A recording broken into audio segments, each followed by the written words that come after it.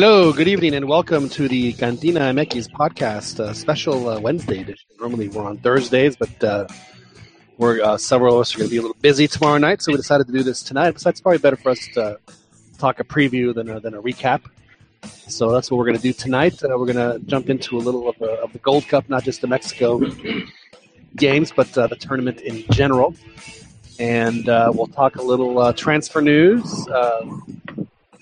Some players have moved, some players haven't. We'll discuss that as well. And there's actually a game going on right now in Round Rock between Santos and Toluca, which I'm not so sure we'll get to. But, plenty of stuff for us to talk about tonight. As always, we have a distinguished panel of guests with us, as we always do here on the CantinaMX podcast. I mean, it wouldn't be the CantinaMX podcast without our regular crew of. Well, if it's a cantina, then that would have to be. Well, I won't say. But anyway, we do have, as always, a distinguished panel of guests. And as always, I start with our friend out in Escondido, California. And that is Daniel Preciado. Daniel, how are you? And it is 2-2. I'm sorry, I shouldn't laugh. 2-2. Are they going to penalties? Martinique in the United States in the 75th minute. Daniel, how are you? I'm doing excellent, John. Evening to everybody. Now, Dan, you had you've gone to see the U.S. in San Diego, and then just recently. Hey, here he is. Oh, you broke your cherry. Got to go to your first Gold Cup game, your first Mexico game in San Diego. Dan, how was that experience for you? It was really, really, really cool. Really, really fun. Yeah. It was a really good, entertaining match. Just pulling into the parking lot, the atmosphere was already. There was just so much stuff going on. It was a really good time. Really, really good time. It was kind of cool. And you got to go to the press conference? No.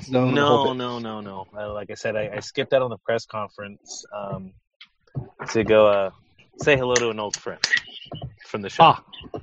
That is right. You did get a chance to speak to one of our founding members of what was at that point the Cachirules podcast. Of course, our good friend Christian Velez, who is, frankly, always welcome to join us here. I'm sure that he listens to us, and we're more than happy to have him on to discuss the world of soccer with Christian. So now, Dan, I do understand, and I'll just ask you one last question. We'll get into a little more detail a little bit later.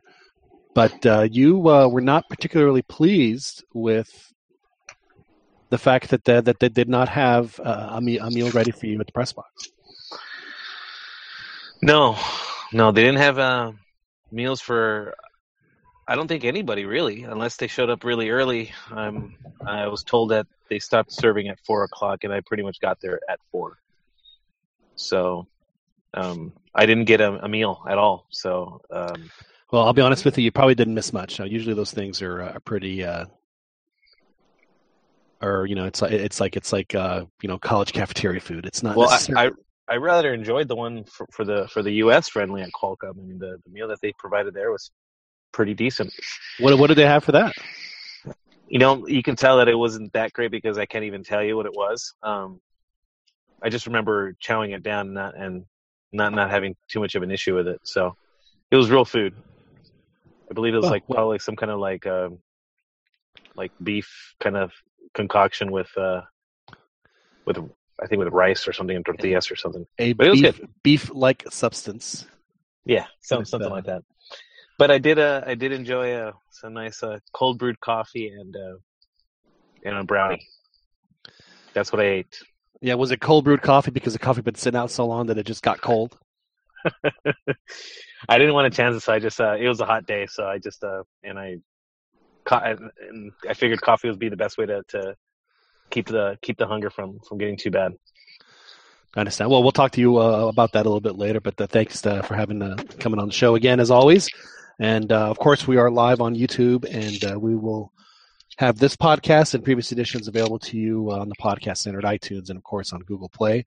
And I believe, Chiquis, Albert Campa, we have once again have established a telephone connection for our loyal listeners to call on. Is that correct? I'll get that shortly. Okay, well, it will be available for our folks later this evening. But Albert Campa joins us from Kyle, Texas, in Hayes County, which I believe has a very similar population to Martinique, who's now down 3-2 to the United States. But given the U.S. everything they can handle here in the first round of the Gold Cup, Chiquis, how are you, sir? Pretty good. I guess you're calling me a minnow in a minnow city. No, you're not. I mean, you're in the greater Austin metropolitan area. But, Yeah. but still, the population of Martinique is, in the hundreds of thousands, and that's what Hayes County is. So it's, just a pretty reasonable comparison. The suburbs. Suburb life. In fact, it would surprise me, actually, Chiquis, if Martinique has less of a population than Hayes County. Yeah.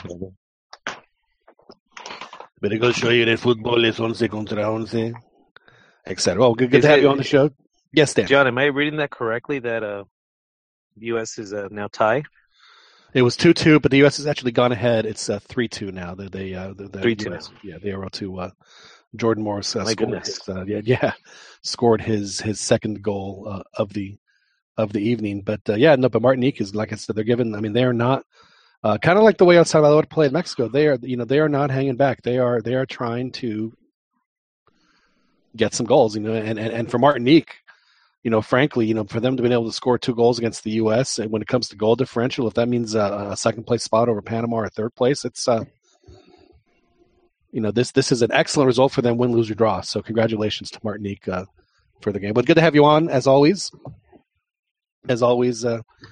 Albert. Moving along, we also have with us in South Los Angeles, Joel Aceves joins us from his Universal headquarters. Joel, how are you?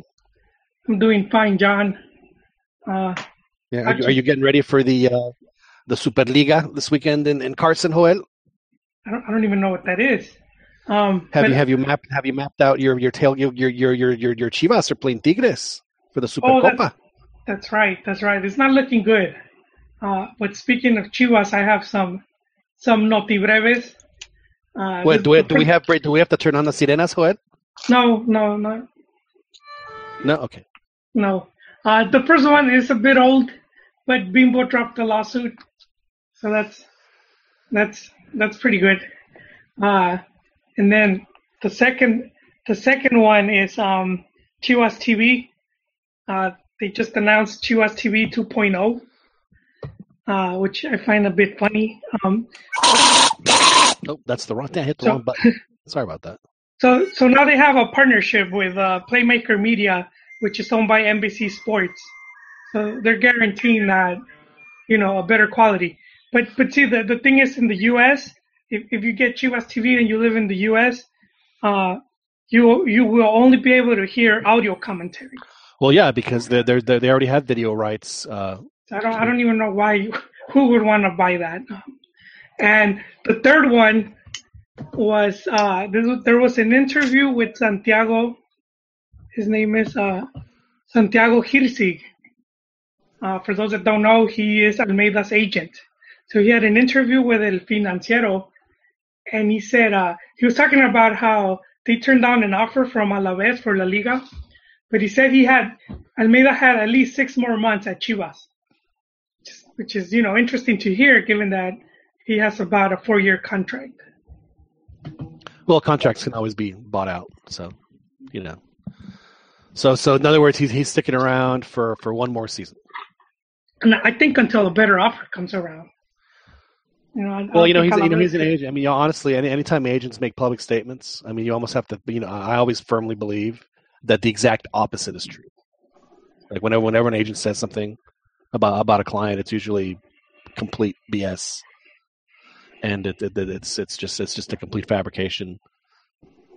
For better or for worse, but that's just my personal opinion. So take that for what you will. Well, as always, we always appreciate your Chivas inside knowledge. For someone who doesn't follow the team, you always seem to have a lot of knowledge. We do appreciate that. Well, I follow them off of the field, John. That's where the fun stuff is at. You follow them off the field. Yes, like Salcido's shenanigans. But more on that later. Okay. And Another Chivas fan joins us this evening from Orlando, California. No, and was not able to join us last week for personal reasons, but is with us back again. Of course, we're talking about Rigoberto Raton Ayala. How are you, sir? How are you guys? I'm doing good. Yeah. Yeah, but those personal reasons was I fell asleep on my couch and woke up confused at 2 a.m. You know, I said personal reasons so that you wouldn't have to embarrass yourself. But it's okay. I'm sure the people were wondering, and they must know. Rigo, were you FaceTiming Salcido? Yes, no. we were live from the Trans Fest. Were you? Now, did you fall asleep or did you pass out? I passed out. Okay. I was prepping for the podcast, and then next thing you know, I'm on the couch. It's 2 a.m. I'm still in my work clothes. It's just bad. Oh, so you weren't like in a hotel in Vegas, and you woke up and you thought that this huge naked guy was about to land on you? No, okay. No. All right. But I did miss you guys. Well, it was a good. Oh, did they score another one, or is it offsides? It has to be offsides, right? Okay, offsides. So I thought that Martinique was about to get legalized. It didn't happen. Good to have you on, Rigoberto. We'll get into some Chivas talk now. Now you're a big Chivas fan. Are you going to make the trek across the country to catch? I don't believe in going to Molero games in the U.S. unless I'm getting in for free. Other than that, I'm not with it. Plus, it's pretty far, and it's my birthday in Game of Thrones. And I also have my own league that I play in on Sundays. We have a playoff game, so you have numerous reasons for missing it. But I'll watch it on TV. And it's going to be on like at 11 o'clock at night. I was like, it's like the coverage starts at 9:30 local here, and I was like, man, that's like, that's the kind of commitment that they expect from Chivas fans. Kind of the same commitment that we expect from our CantinaMX fans, because we also come on at 9:30. Just for the folks on the West Coast. Well, I'm glad to have you on. Now, we also have a special guest. We want to start off with a friend of ours who got some national attention this week, which is great for him. We were very, very proud of him and his national team, El Salvador. I thought acquitted themselves very, very well. The reason we brought him on against Mexico, it was a 3-1 game, but como se dice, el marcador no fue una indicación de cómo se jugó el partido. A very entertaining El Salvador team. And of course, we're talking about one of our resident El Salvador experts, El Pájaro Picón. Pájaro, how are you, sir? Hi, how are you guys? Can you guys hear me? We hear you loud and clear, Pájaro. Awesome. Did you get to go to the game in San Diego? I know you live in California. Did you get to go to the game in San Diego? Yeah, I got to go. First, I went to see the players, the coach. I got to talk to them, wish them luck. And then I went to the stadium. I was tailgating. I got there like around 1 p.m. So I had a really good time, just drinking and grilling and then watching the game. The atmosphere was awesome from both countries. There were live banda music. There were a lot of cumbias and reggaeton from our fans. So it was a great time. I got to see one guy wearing a half Mexico, half El Salvador jersey. That was very interesting as well. Well, it's obvious he was Guatemalan. Yeah, that explains, right? So we had divided loyalties then. Did you have divided loyalties when you were watching the game? No. It was a great game. I was a little disappointed after like the first 20 minutes because we had a really good start, and we got to tie the game after being down in the first less than the 6th minute. So I thought that was very good. I was excited about the way we were playing, but then we started showing some cracks in defense, and I kind of knew it was going to go downhill after that. But like I said, very good time. I enjoyed. Well, I mean, despite the result, I mean, you have to. I mean, I would assume. I mean, watching it from a neutral perspective for Salvador, I think, man, they have some. They have a coach that has a plan to get to, and you can elaborate on this, to get to 2022. They seem to have a pretty reasonable base of players that they can rely on. I mean, I personally think that Celaya needs to come up to Liga, and he can play for Pumas if he wants, man. I would love it. He's a great player. He is a great player, and he was giving Mexico fits all game. So you have to have at least the hope that, you know what, maybe we can build off of this tournament, and then the next Gold Cup, and then get ready for qualifying, and have a really good chance of making the Hex, because it'll be the last year of the Hex. Hey, John, it's Ronnie here from Well, I'm not asking you, Ronnie. I'm asking our guests. Why don't you be a little more polite? No, I said, hey, No, Pájaro. seriously. This is Soccer Chronicle, Ronnie. Hey, I wanted to ask you, because since last time we spoke. Thank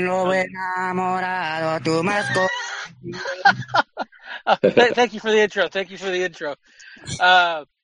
No, but last time you were on the show, we were talking obviously about El Salvador and the World Cup qualifiers, and just to reiterate what John said, I mean, the El Salvador that we saw, a couple months back, and this one was just, is complete 180.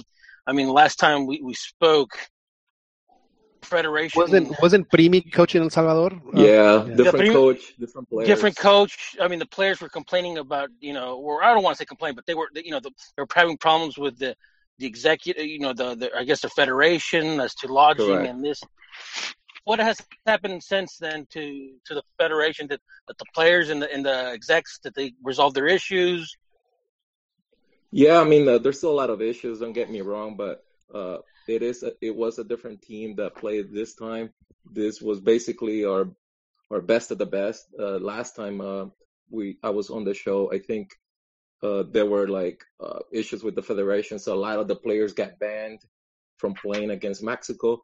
And those were basically our experienced players, our A team. So what the federation sent to Mexico in that game was our B team. A lot of the under 20 players were the ones that were representing El Salvador. So what you saw on Sunday was our A team. So yeah, there's definitely a big difference from what you saw last time. I mean, I was, telling the guys, before, on our private chats and stuff like that. I don't think that even if Mexico brought its A team, that El Salvador would have played the way they did. And I was actually very surprised that I knew that they were going to lose. At least I logic would tell me that Mexico would beat El Salvador, given the differences, right now. Sure. But I really did enjoy. I haven't seen Salvador play like that since the Los Cobos, a team that, with an idea on the field. And I thought that was, very pleasing, because right now it seems like the entire, region is kind of dropped off a little, even Mexico. I mean, U.S., Mexico, Honduras. Obviously, Honduras is pretty bad right now. See El Salvador, kind of step up its game. What? Well, my question is, I don't know if you guys talked about it. I just stepped out a little bit, but was there a specific? We were talking about you. Are you talking about me? Was there a specific reason that you saw from El Salvador that they couldn't keep up that momentum from the first 20 or 30? Yeah, I mean, if we look at the specifics of the game, I think the way the defense was set up was not right. There were a lot of holes on the left side, and if you look at the 3 goals from Mexico, they all came from that side. So after the first goal, I knew that, okay, there's a big hole there. Mexico's going to take advantage. And that's exactly what happened. And then from a bigger perspective, I think just the level of intensity is different in our league. So that is what you saw in the second half, was a reflection of our league, because players couldn't keep up the intensity in the second half. And you can see how that intensity just dropped significantly after the first few minutes in the second half. Well, the early third goal, I think, is what probably aided and abetted the change of attitude for the players and the drop of intensity. Correct. They gave up that goal. I mean, it's hard to maintain, 90 minutes of pressure or 45 minutes of pressure. And I thought they did a good job the first half, and I thought they would have been able to come out with that type of intensity in the second half. They might have, got another goal. It just seemed like they just didn't have the physical stamina to do it. And on the broadcast, they stated that this coach, and again, I don't follow El Salvador probably as much as I should, but they said that he hardly ever starts with two strikers. He only always has just the one punta, and that's it. But he said Mexico's weak link is not the central defenders, but the central defense. And he says that we got to have two guys in there to take it. And sure enough, 10 minutes into the game, they're two guys, link up to get the equalizer on a great. I mean, this guy is. It's a shame what happened to him earlier in his career, because I think that he could have been just a really, really. Well, he is a really good player. He could have had a much better career in Celaya. Now, I have to ask you, Pájaro, I did notice that El Salvador went retro on the unis. How do you feel about that? Oh, yeah, we're very excited about the new jersey.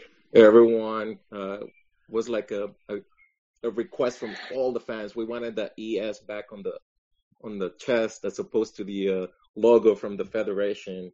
So now we have Umbro as the sponsor. And as soon as the jersey came out,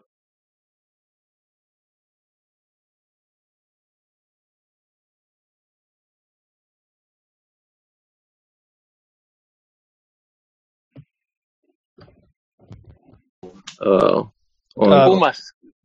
Yeah, it was the Adidas jersey back in the days, and so yeah, that retro look, it's good to see that. It's definitely a positive, at least on that end.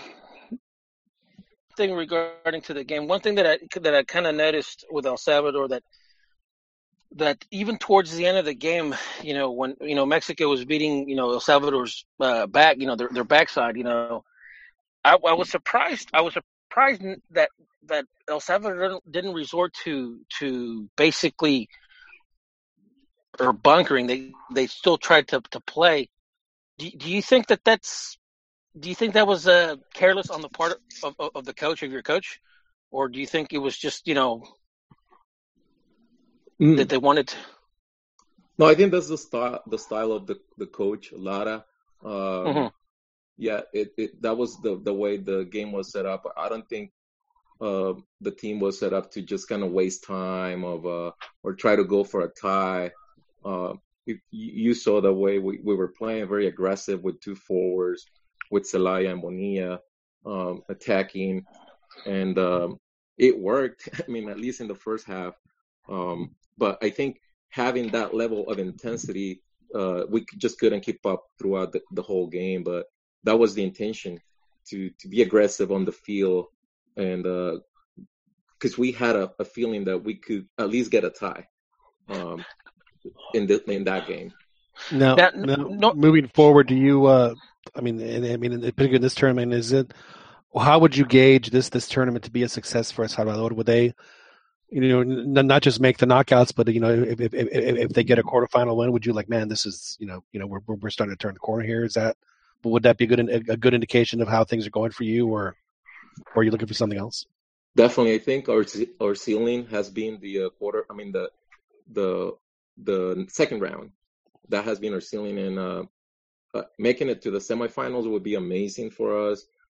It would probably give a lot of attention and motivation to the players, to the coach, to the fans as well, because we've never reached that level.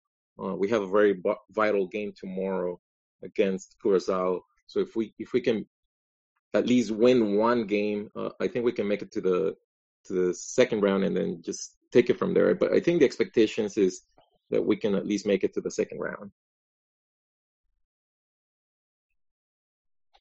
And then beyond that, do you have hope that things could, put you all in position to make the hex, or do you still think that there's players that need to be discovered for that to happen? And is this particular coach the guy to do that? Do you think that his plan and his proceso is what El Salvador needs right now? I think that there's some key positions where we have missing players, and especially on the defense side, the left side, and then our goalkeeper got injured. so he's not playing for the rest of the tournament. I think he didn't do that good against Mexico. Well, his the poor goalie got rocked. I mean, yeah. So he's out for the tournament, and then that's Villalobos, right? Villalobos Benji. Yeah, he was the best goalkeeper in the local league in El Salvador. He won as best goalkeeper, but so that is a big loss for us. I am concerned about that. And then also, if we can make the adjustments, as I said, on that left side, I think we'll be okay. I think we can start dreaming to get to like semifinals. But I want to see what happens tomorrow. I want to see what we do against Curaçao and then take it from there. Ronnie, do you have a question? Yeah, I had a question. Normally, I read the papers and the online from the opposing team, but I didn't get a chance to this time with El Salvador. How has the press treated the team as of late? I mean, were they pretty tough on the team after the Mexico loss, or team? Yeah, they were very critical of the players and in terms of because we knew we were playing the B team of Mexico, so I think the expectations were a little higher, and but it goes back to we know what the underlying issues are with our soccer. So when you look at that from that perspective, then you realize, okay, maybe it was expected, that we lost against Mexico. So very critical of the goalkeeper, and like I said, the defenders, and even the coach for putting in the some of the players that we knew they were not up to the level that is required to play against Mexico. Like we had other options in a team called Santa Tecla. That's the team where Loco Abreu was playing, and they just won twice in a row. That was one of his like 350 teams that he's played for. Yes. Yeah, so that is his passport has to be like 80 pages thick. Santa Tecla, aren't they like kind of like the Cinderella type of story over there in El Salvador, that they fairly young Correct. team, yeah, it's fairly young team, and then very found young team. It's a success story. It's a role model for the rest of the teams in El Salvador. They're doing it the right way, and they have really good players that know how to play each other. And I thought that was going to be the base for the national team, but there are other interests. I'm just assuming, but there are other interests. So there's another team, Alianza, which is the team that everyone follows. That has the most influence with the federation, and some of the players that I didn't think were going to get called got a call just because they were part of Alianza. So now we're seeing the results. Especially on the defense side. Pardon my ignorance, but Santa Tecla, where are they at? In what department of El Salvador? It's La Libertad. La Libertad. The problem there is that it's close to. It's basically like a metro area of the capital of San Salvador. So everyone is a fan of Alianza, even in the city of Santa Tecla. So very small fan base. But despite that, they have a very solid manager, very solid people behind that club that are making things happen for them. So they're like the Pachuca of El Salvador. Yeah, I guess that's the equivalent. Correct. Now, anybody else have any questions for Pajaro before we cut him loose? Because I do have one question I do want to ask you, Pajaro. So you saw you're watching Univision, and then they saw Twitter, and you saw your Twitter on there now. When you saw it, which reaction did you have? Did you like freeze? Go, oh my God, did it show my Twitter? Or would you go, it's about damn time they put my shit up on the screen. I know what I'm talking about. I'm just curious. No, I never thought that tweet was gonna even get like any likes or retweets, and I guess it's because Fito Celaya, like that is our hope. That is the player that represents us at the international level right now, the player that everyone knows. And I got. Do you want him to go to another league, or do you think he needs to stay where it is? Like, would you want him to go play at Santa Tecla, or he plays for Alianza, doesn't he? Alianza, correct. No, he's gotten offers already from the last one from Qatar. but I'm not sure. There's different versions, but I've heard that the manager, the owners of Alianza didn't want to let him go because they know he's a key player, and they want to do a good job at the Conca Champions tournament. So they didn't want to let him go right before the start of the tournament. They said if they get $500,000, they'll let him go. So I don't know if they were kidding or not, but that's what the owners said. He's So worth very a hell high of a lot more than expectations. $500,000, I think. Yeah, I mean he is good. He's not at his peak. I think he's past his peak. So maybe, but he had to sit out. He had to sit out during his peak, didn't he? Yeah, I mean he was involved in the match fixing. Do you think that has caused him to not be looked at in with favorable status, like for MLS or for LigaMX? He was banned for, I'm not sure if it was 6 months or a year. So right after the ban ended, he got an invite to train with Dallas, FC Dallas, but because he wasn't active for such a long time, they thought he wasn't ready to be part of the team. So they said, thanks, but no thanks. Yeah, so that deal fell through because of that. So, but he's definitely got the talent he played in Russia, and he had the talent to play even in Mexico. So no, I still think he has a talent. I still think he has a talent to play in Mexico. I think so too, but like I said, I doubt that they'll let him go. Maybe if he can score some goals tomorrow or against Jamaica, then maybe another door will open for him. So it might be, this might be his last chance to show that he's at that level. And you would prefer for him to play outside of the Salvador at this point? I would want all of our players to play abroad because of, like, going back to what I said about the intensity or lack of intensity in our league.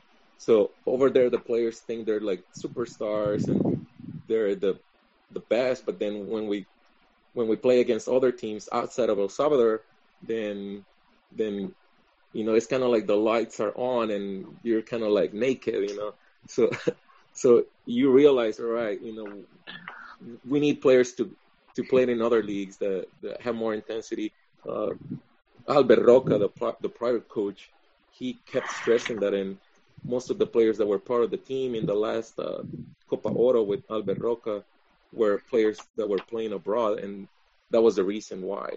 He would always make it clear. I can't think of the last El Salvadoran player that played. I mean, well, actually, I can't. Cienfuegos played for a little bit in Santos. Correct.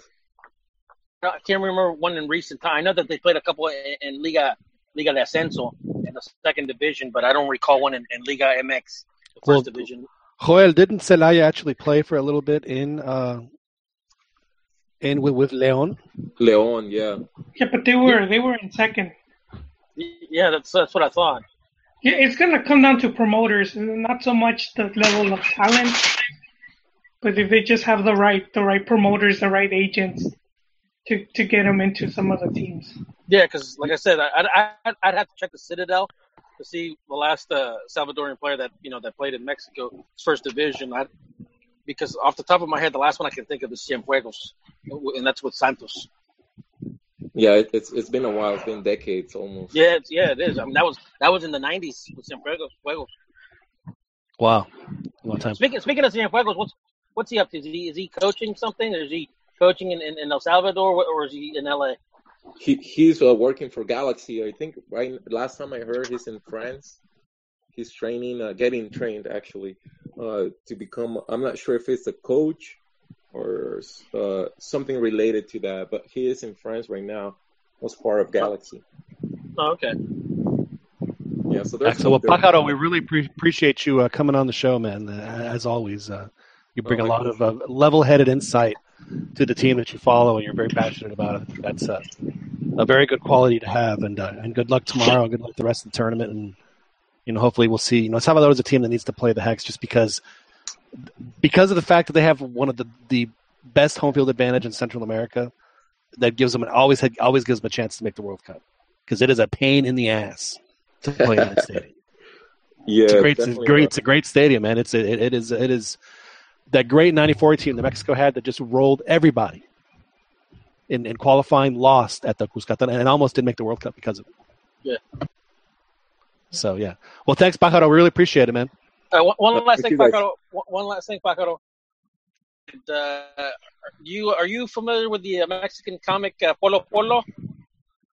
I'm familiar, not lately, but yeah, I've heard of him. Polo Polo. Google or YouTube Polo Polos, El Chango y El Pájaro. Okay, I will. It's a hilarious joke. But it's really funny. All right, I'll look it up on YouTube. All right, man. Thanks, Pájaro. We appreciate it. Yeah, and good luck to the rest to El Salvador. Thank you, guys. Was Pájaro Picón, who joined us on the CantinaMX podcast, a gentleman who has excellent knowledge and insight on the world of Futbol Salvadoreño. So we're really happy to have him on with us here on the CantinaMX podcast. So moving on. Yes, sir. Yes, señor. Have you ever seen the game between Mexico and El Salvador in the 1970 World Cup? Like the rerun? Is that the one where they call the foul and they don't know who the foul was called on? So Mexico just said, "Well, we're gonna play it," and then they end up scoring a goal. Yeah. It was. I've watched the replay of it like in its entirety, dude. The game was a mess. Yes, but I'm sure. Yes, I've seen a bit where the ref blows the whistle. There's a foul, but he doesn't point which way the foul. Who's in favor of. So the Mexican guy just assumes it's him. He puts the ball down, starts playing. The ref doesn't say anything. They march down the field and score a goal. and the Salvadorians are furious. Like, dude, you called the foul. No, you called it on. And all of a sudden, these guys can score, and it's pretty funny. Yeah, but I wouldn't doubt it though. And it was. I wonder how cold the little canica for El Salvador was to get him in the same group as Mexico in that tournament, because that was definitely a gift.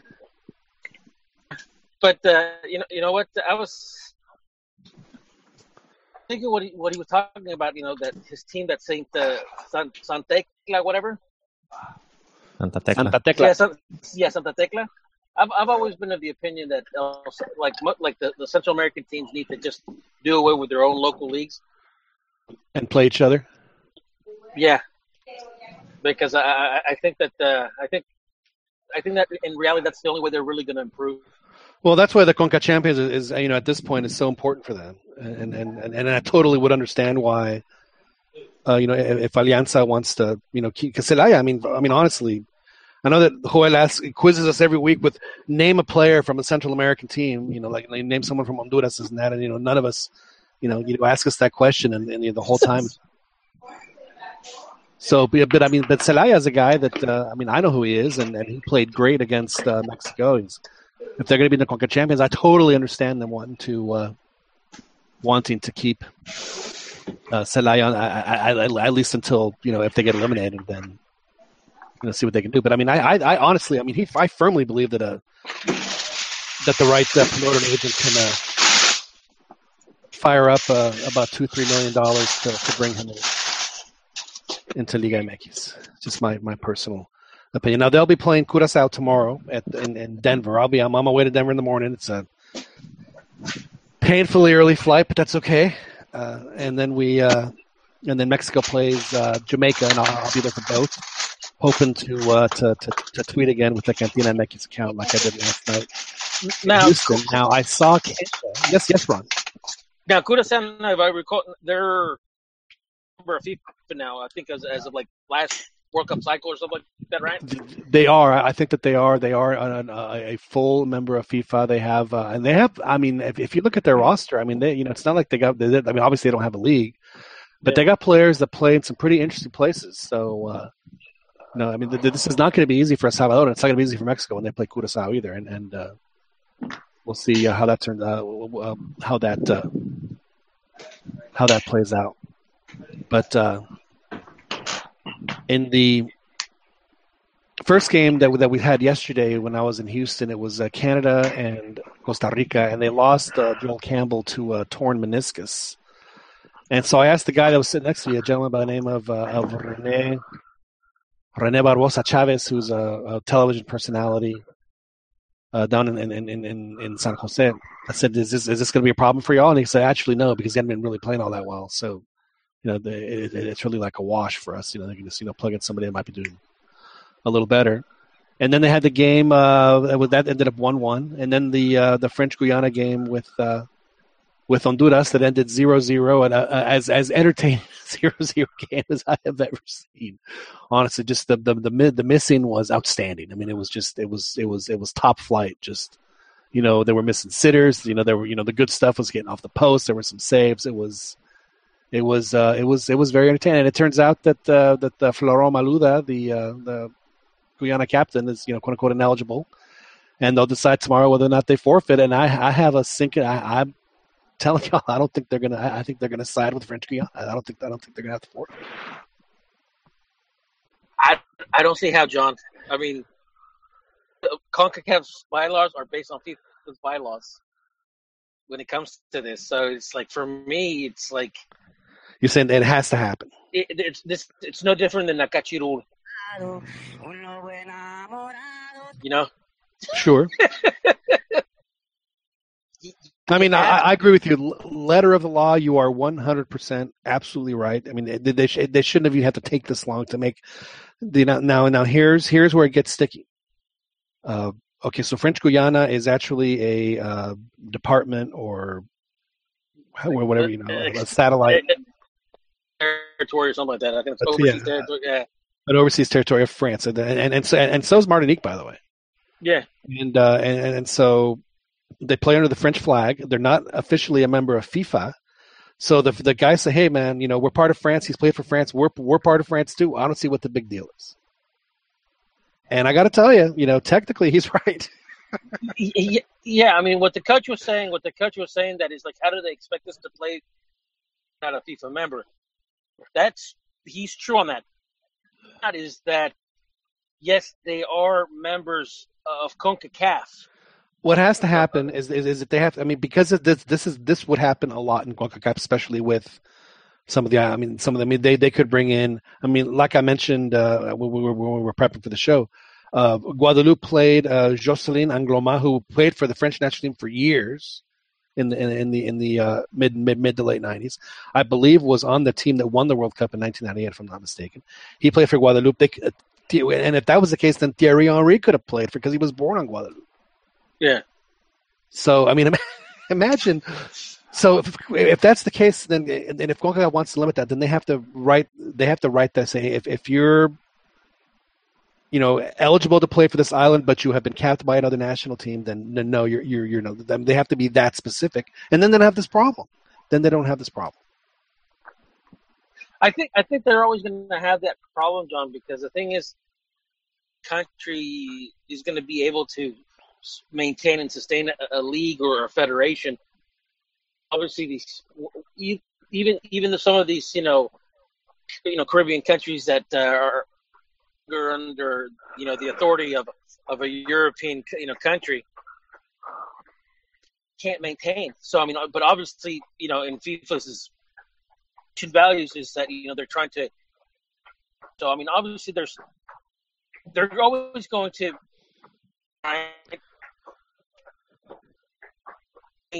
Welsh teams to play England's premier team and stuff like that. There's always going to be exceptions. Remember that in 2011, after the second game, like these second games in the Gold Cup are just fantastic right there. There's always just this major thing that happens.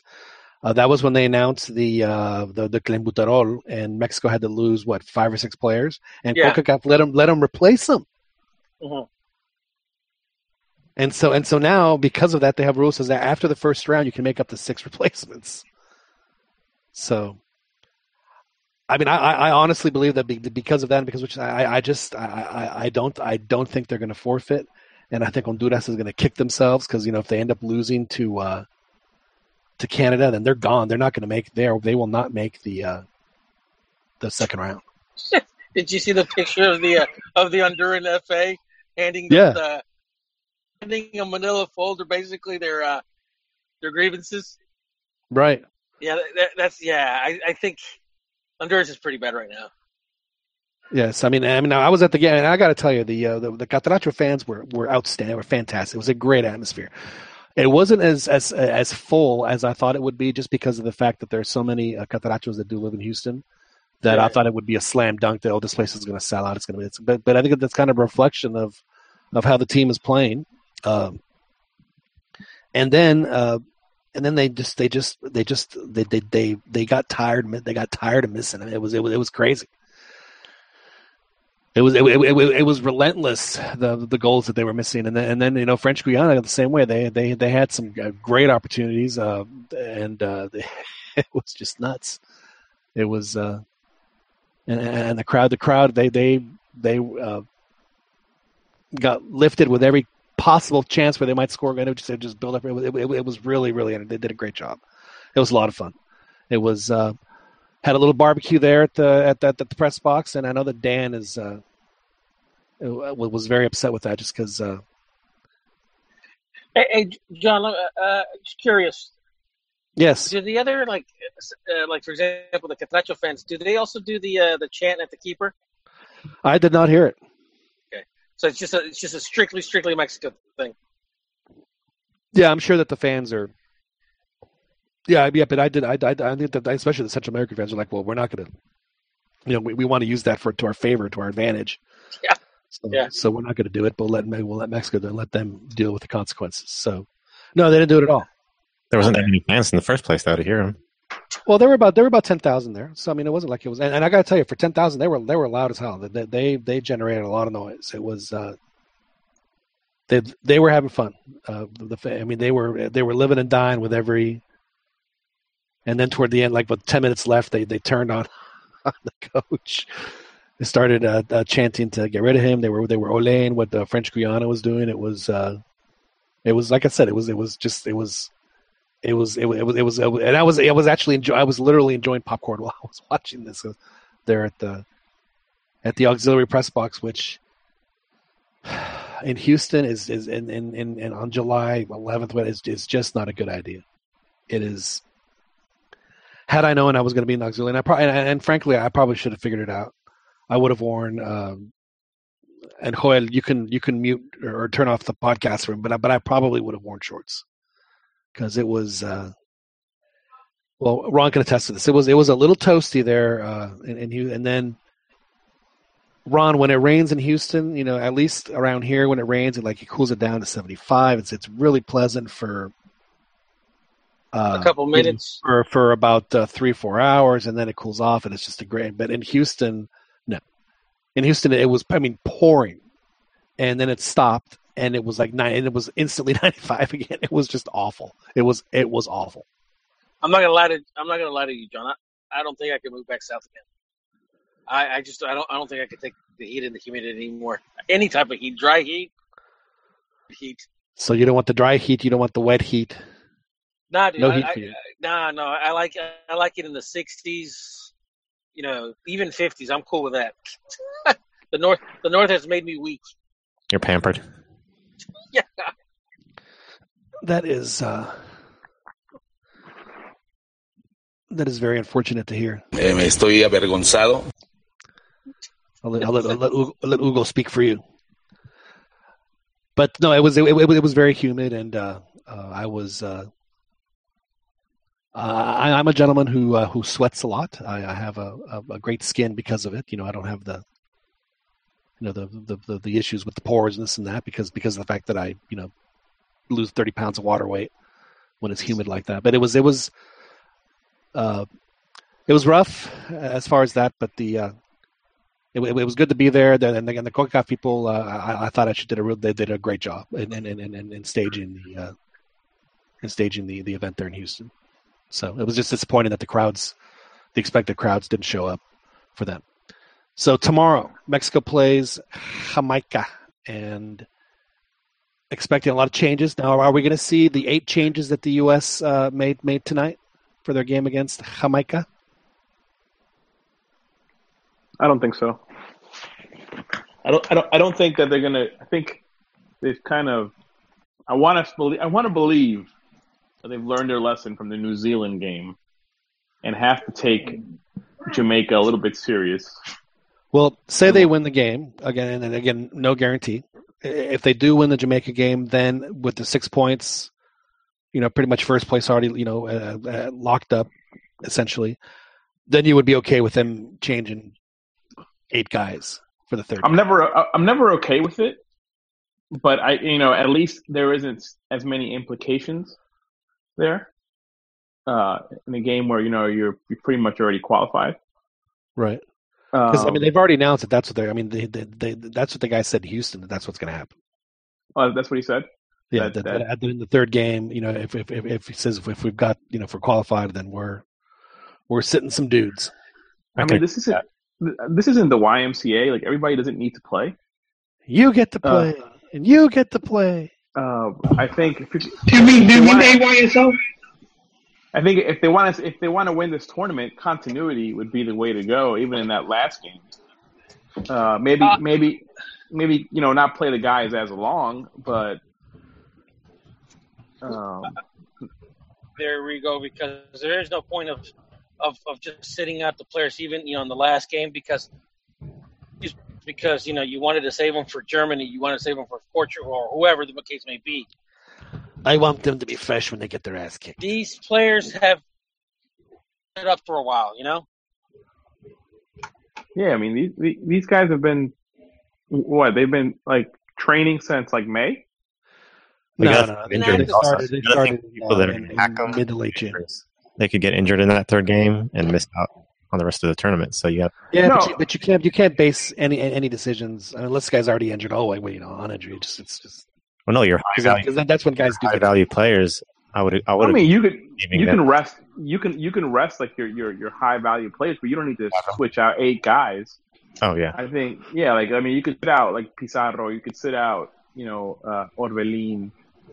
But this next game versus Jamaica, they should learn their lesson from the last year's game against Jamaica, even in Centenario, and take them seriously.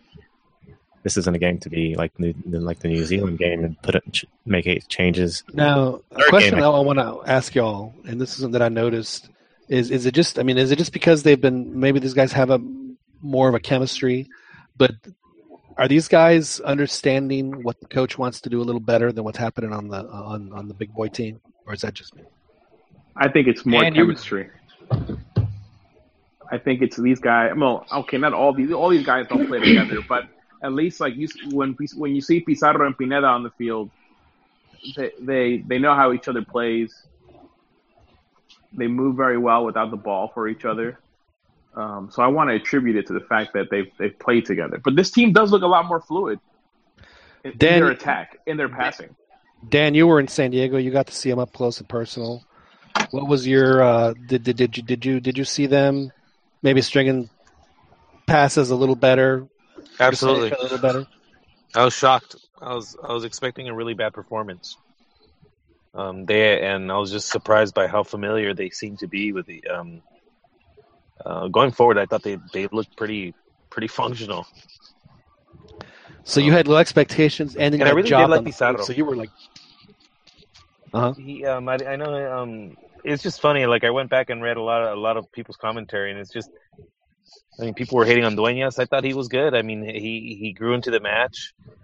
I thought when Molina came in, I thought they shut down anything that El Salvador was doing at that point. I thought he shored up the midfield. Pizarro was a great link to the forwards. I was really impressed. The way they all offensively, the way they looked. Defensively, obviously, I think you might have mentioned it. It's probably one of the slowest center back pairings ever. Yep. But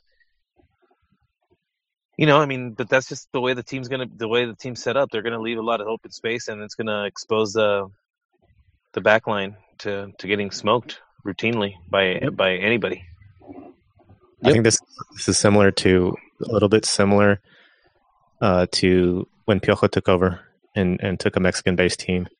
The pressure wasn't as huge now as it is in Confeds. and these guys aren't divas who like the defense Well, wasn't. are they divas in training though? I mean, what makes you think? They potentially could Please elaborate on why you think the national team right now are full of quote unquote divas. I think they're not divas, but the mindset can come into place when they're playing against certain teams, and they're the first team from Mexico. They're like considered the golden generation, and they go and they think things are just going to happen for them because of certain skills that they have or technical ability and the praise that they might get. And then they've gone soft. Yeah, the hunger isn't there as it is for these guys. I mean, honestly, they might as well play the game in their robes and their chanclas and their sunglasses. Where do you get this notion from, Beto? Just curious. Yeah, it's just the way people are. It's because he follows them on Instagram and he thinks that so he sees a picture of a moment in time that happened. Like, who knows when it could have happened, and you think that they're nothing but a bunch of partiers that don't even care about. So if Pulido was on the team, then they'd probably be half-assing it. Right. I don't see Pulido doing, doing the marvels and stuff that Orbelín is doing and that Pizarro is doing. You don't watch Pulido play then. I think I do watch Pulido play. I think he's fortunate in his goals. He doesn't do like. But I'm not. He does so much. See, I'm not even talking about his goals though, because he does so much more. Right. Like if you watch him for Chivas, he drops all the way down, almost to like center back sometimes to recover the ball. Yeah, he was definitely the player of the final for sure.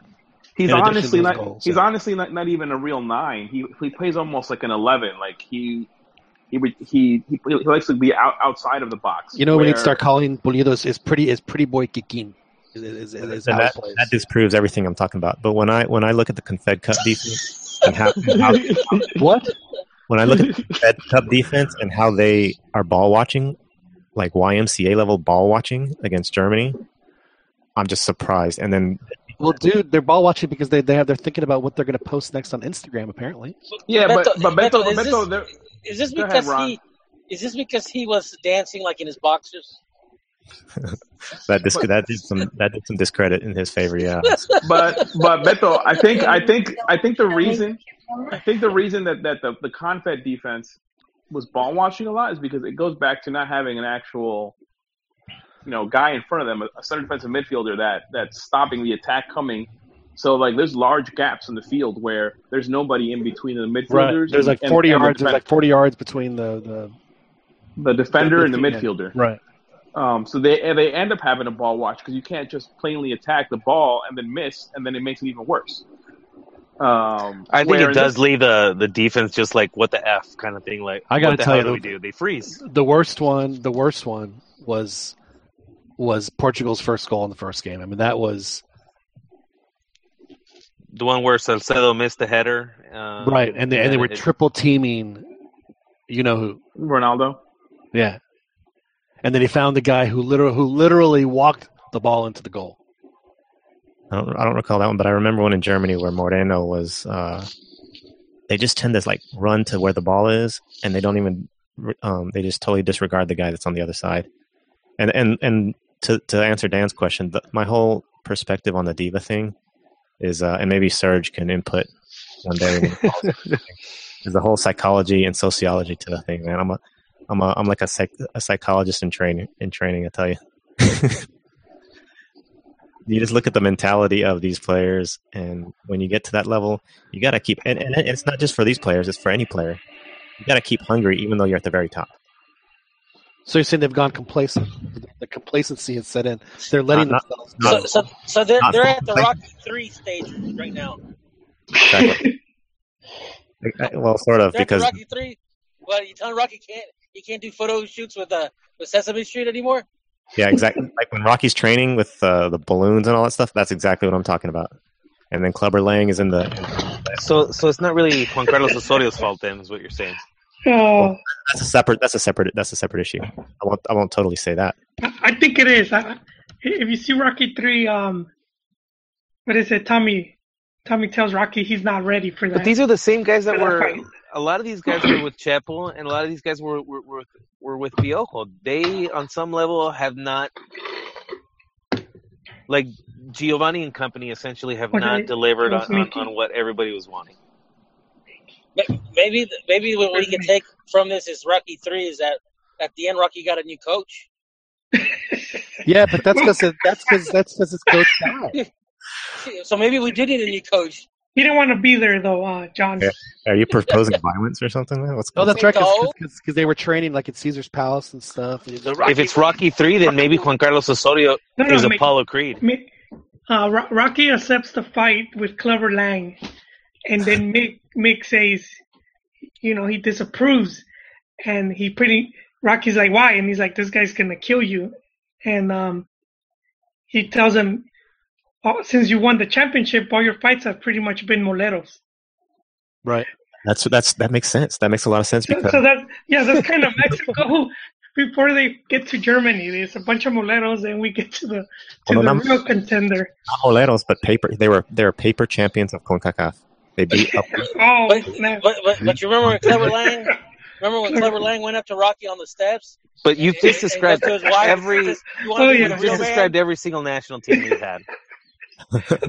How's this any different? How's this any different than the 2014, 2010? These old timers are texting that they're the best generation, that they're the best players ever. I mean, did they really accomplish all that much more? I can't be beat. I won't be beat. I agree. It's cyclical. I think it's cyclical. It happens over and over again. What's your prediction, Ron? Pain. That's right. And the pain is going to be going out in the fourth game again. Well, we already had pain twice. This is Mexico's 4-1. This is Mexico's destiny.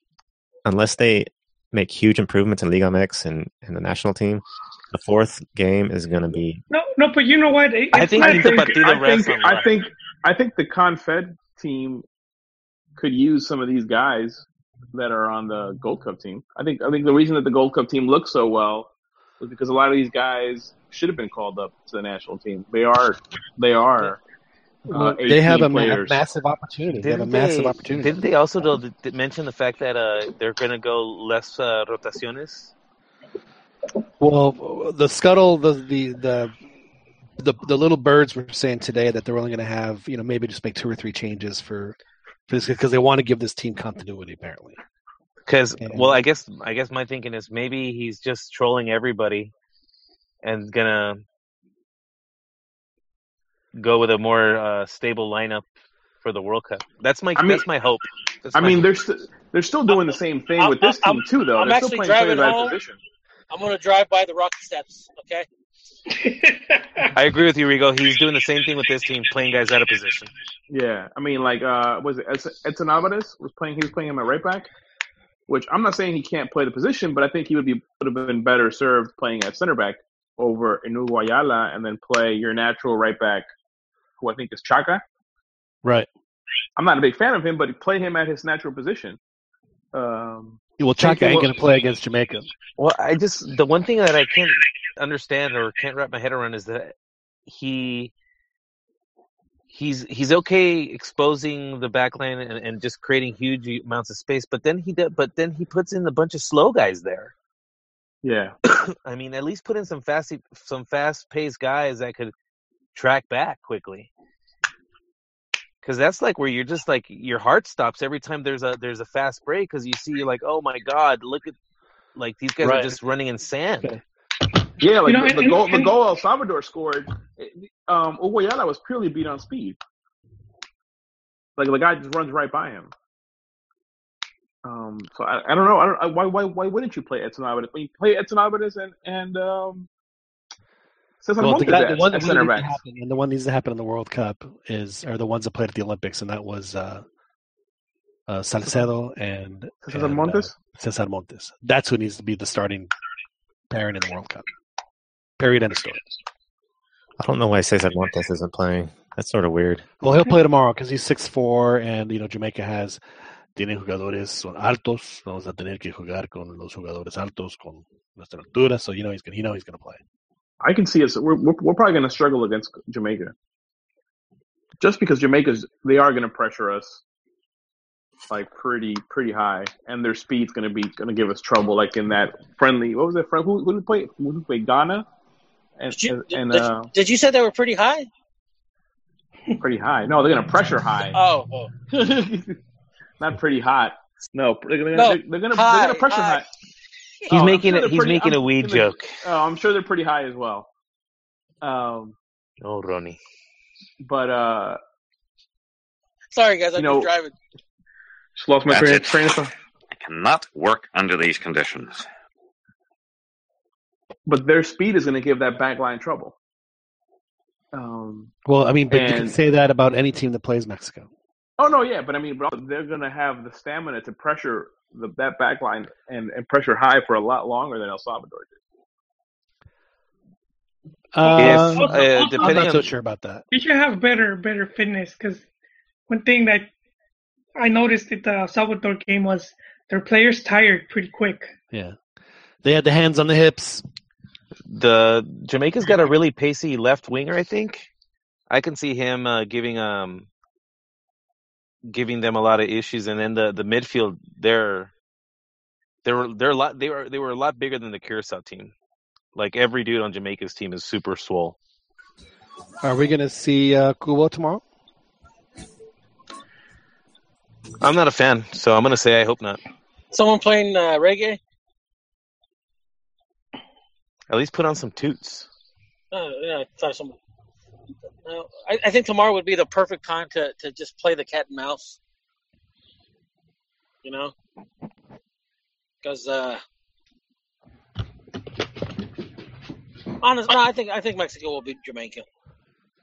Yeah, I'd really like to see the Orbelin and Pizarro start from the beginning of the game in the midfield with Molina behind. Yeah, I did not understand why Orbelin did not start that game. Honestly, I mean, well, you know how I feel about him. I think he and Jonathan had, as midfielders go, had the best seasons of many Mexican midfielders.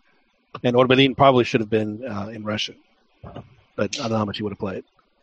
Well, I have a question to you guys. Out of the team, the gold kept team, which player do you think should have been in the Confeds? In the Confeds, and maybe as a starter. Any of those guys? I think Dueñas probably would have started. I think that he. I mean, Guardado at this point to me is a sacred cow. I don't really think that he's. Pizarro. Orbelin, maybe.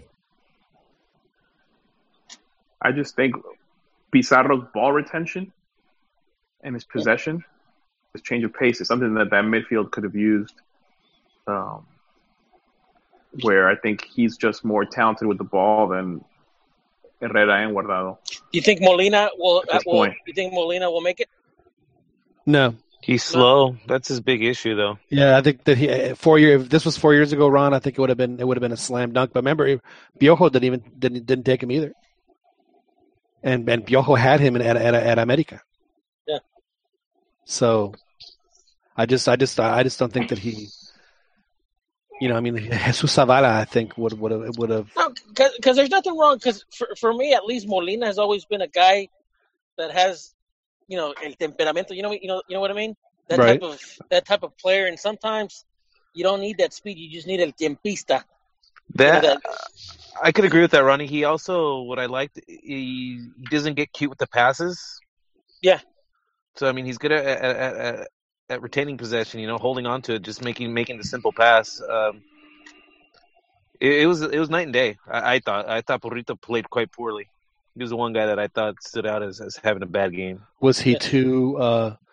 Sometimes I think my big knock on Burrito is that I think he tries too hard. I think he tries to do too much. He tries to cover too much space, and he just looks frenetic out there. And it doesn't like I guess what you're saying, Ron. He just doesn't have that template. You don't have to run around like a crazy person. Just get there. It was disappointing too because he had such a good showing against was it Ghana? Yeah. And if memory serves me, I think the last World Cup with Molina was that he was carrying some injuries. Serves me. I could be wrong. Yeah, but he didn't even get chosen for the. Yeah, no. Gallito was playing really, really well at that point. Not that he's not playing well now, but he didn't get called up. But he was playing really, really well at that point. And I don't think he was going to give up that spot to Molina. Yeah, Gallito and what's his name, and the guy with the mullet, Peña. They were kind of like they were on fire back then. Yeah. Yeah, Speaking of Gullit, did he play already with Rangers? I'm not sure, but I do know that they did not win their playoff to make the Champions League. Yeah, that's what I heard. But was it Caixinha? Caixinha is now cemented immortality for the team's most, I guess, historically most embarrassing loss ever. Why? How bad did they lose? I think they just lost to Luxembourg. They lost to the Luxembourg or Faroe Islands, or just a. And Rangers is a proud team. They are a proud team. They have some history. That's how it's being described. But they spent like 4 years in the lower leagues, dude. Right. It's not the same Rangers of. Oh well, no, I understand that, but it is one of the it's Luxembourg. Yeah, I know, but hey, Cruz Azul lost to Phoenix 6-1. It should happen. Dude, that's like America. That's like America losing to Mapaches. Come on, Juan is here. What's that? Juan is here. The coach? El profe. Hey, how's it going, guys? Profe, are you gonna go see your beloved Chivas Sunday? No, you know what? I just confirmed the Manchester United Galaxy game. I sent an email.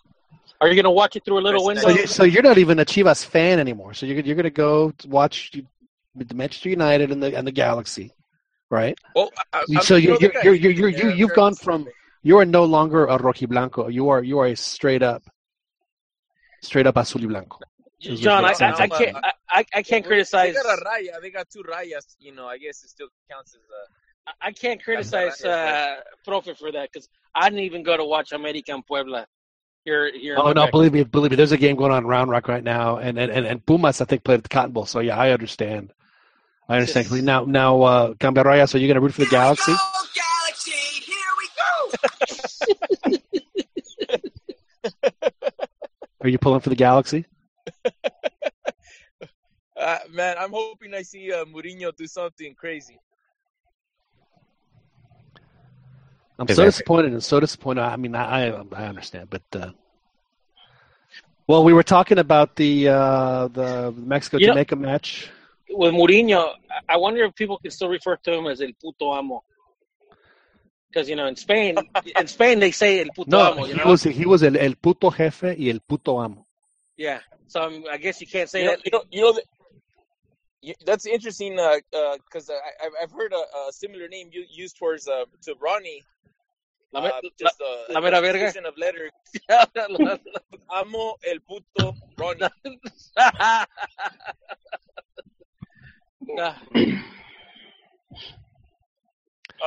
We can't use that word no more.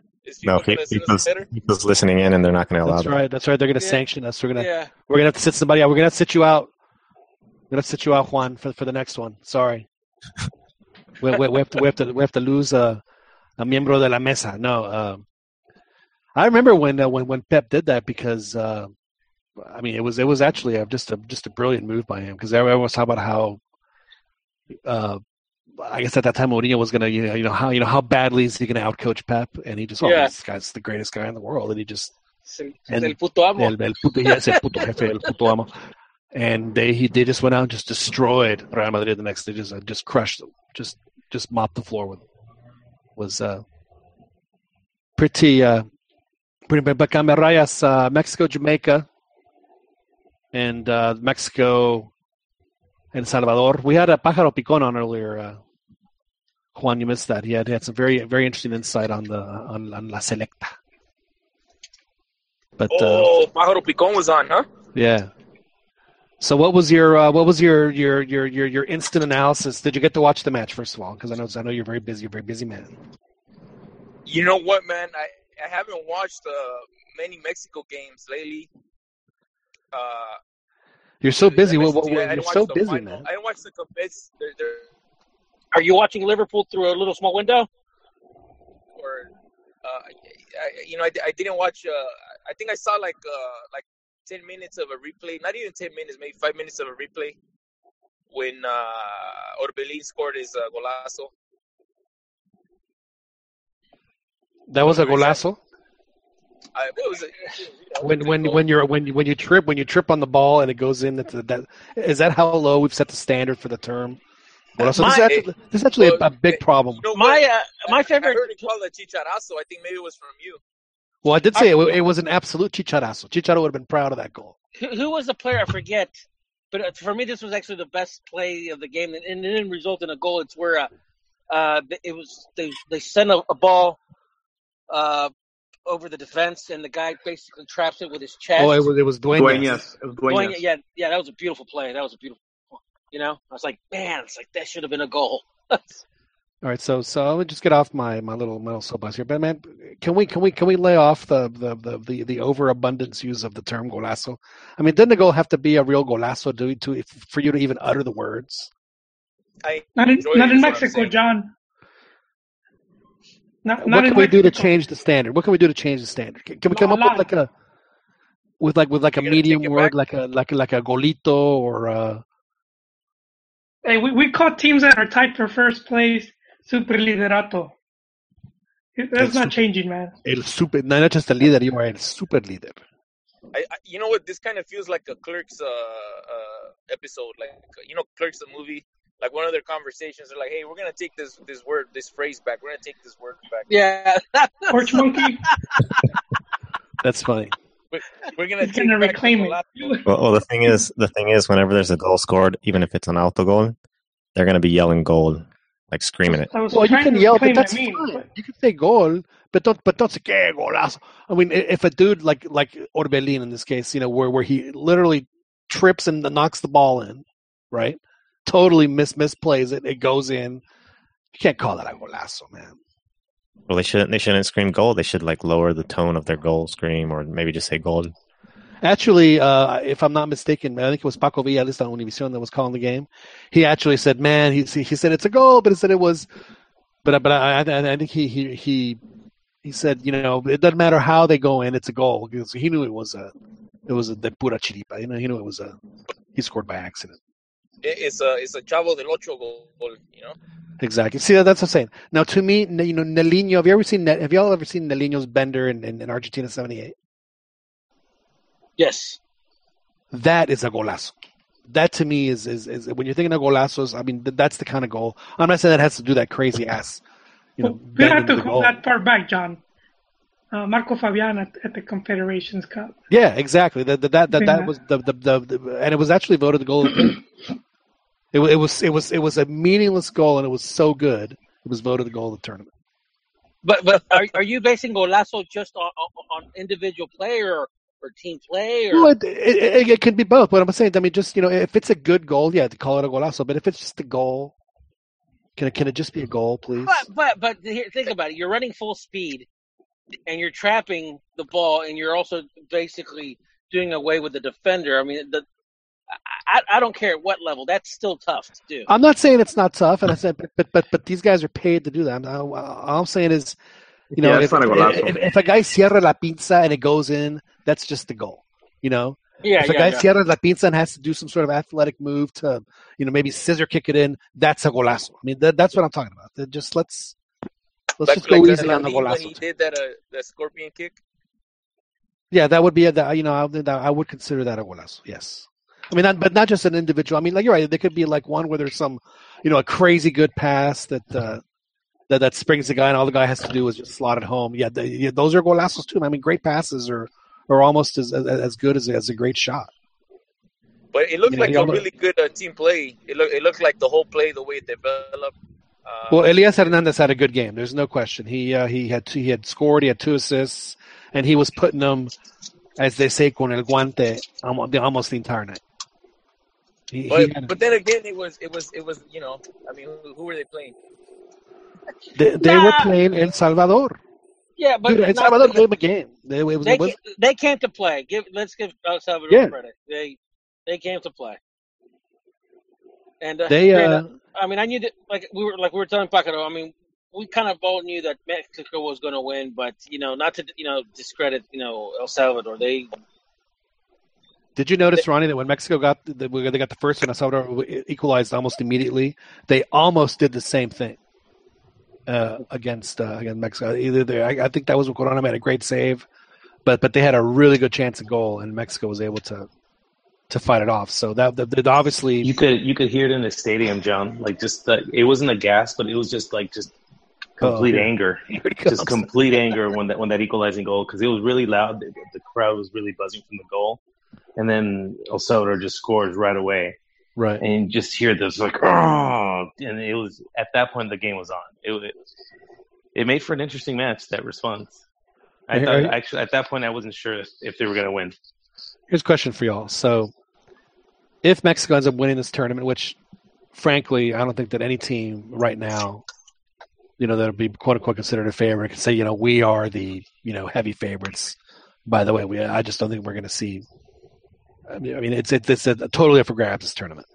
If they end up winning this thing and they play well, I mean, you got these games coming up in September, late August. So I forget when the Fecha FIFA is. Is it in early September, late August, in that window? Well, do you play these guys or do you play the guys that have been off for a few months? I say you play these guys. Does it send a message? To the guys in Europe? Yeah. I don't think so. See, unfortunately, Osorio believes, well, if you play in Europe, then you have to play for me. And I don't know if that's... I think you got to go with the hot... Really, though, the guys in Europe, they're really not needed until the World Cup. They're really not. A lot of them aren't really needed anymore, to be honest. Well, it'll be a mix. Prep games. I think it should be. I mean, I think you have to go with who's playing best. And just because you play in Europe sometimes doesn't mean that you're playing best.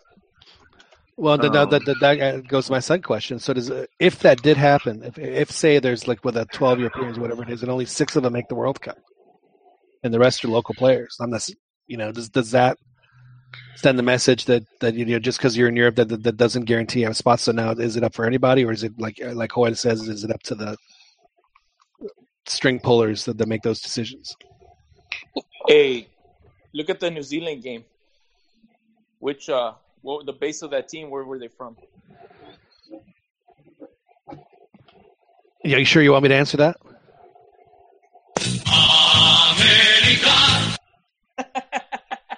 Yeah, but that New Zealand game is completely different if you play players in their position. It doesn't really matter if you rotate 8 players. If you rotate 8 players that all play in their natural positions, and you have an actual center midfielder that's playing in the game, I think it goes a lot differently.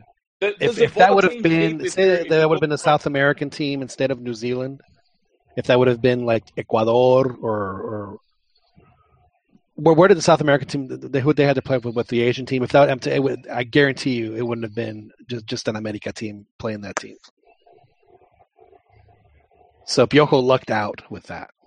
Oh, I was referring to New Zealand in context.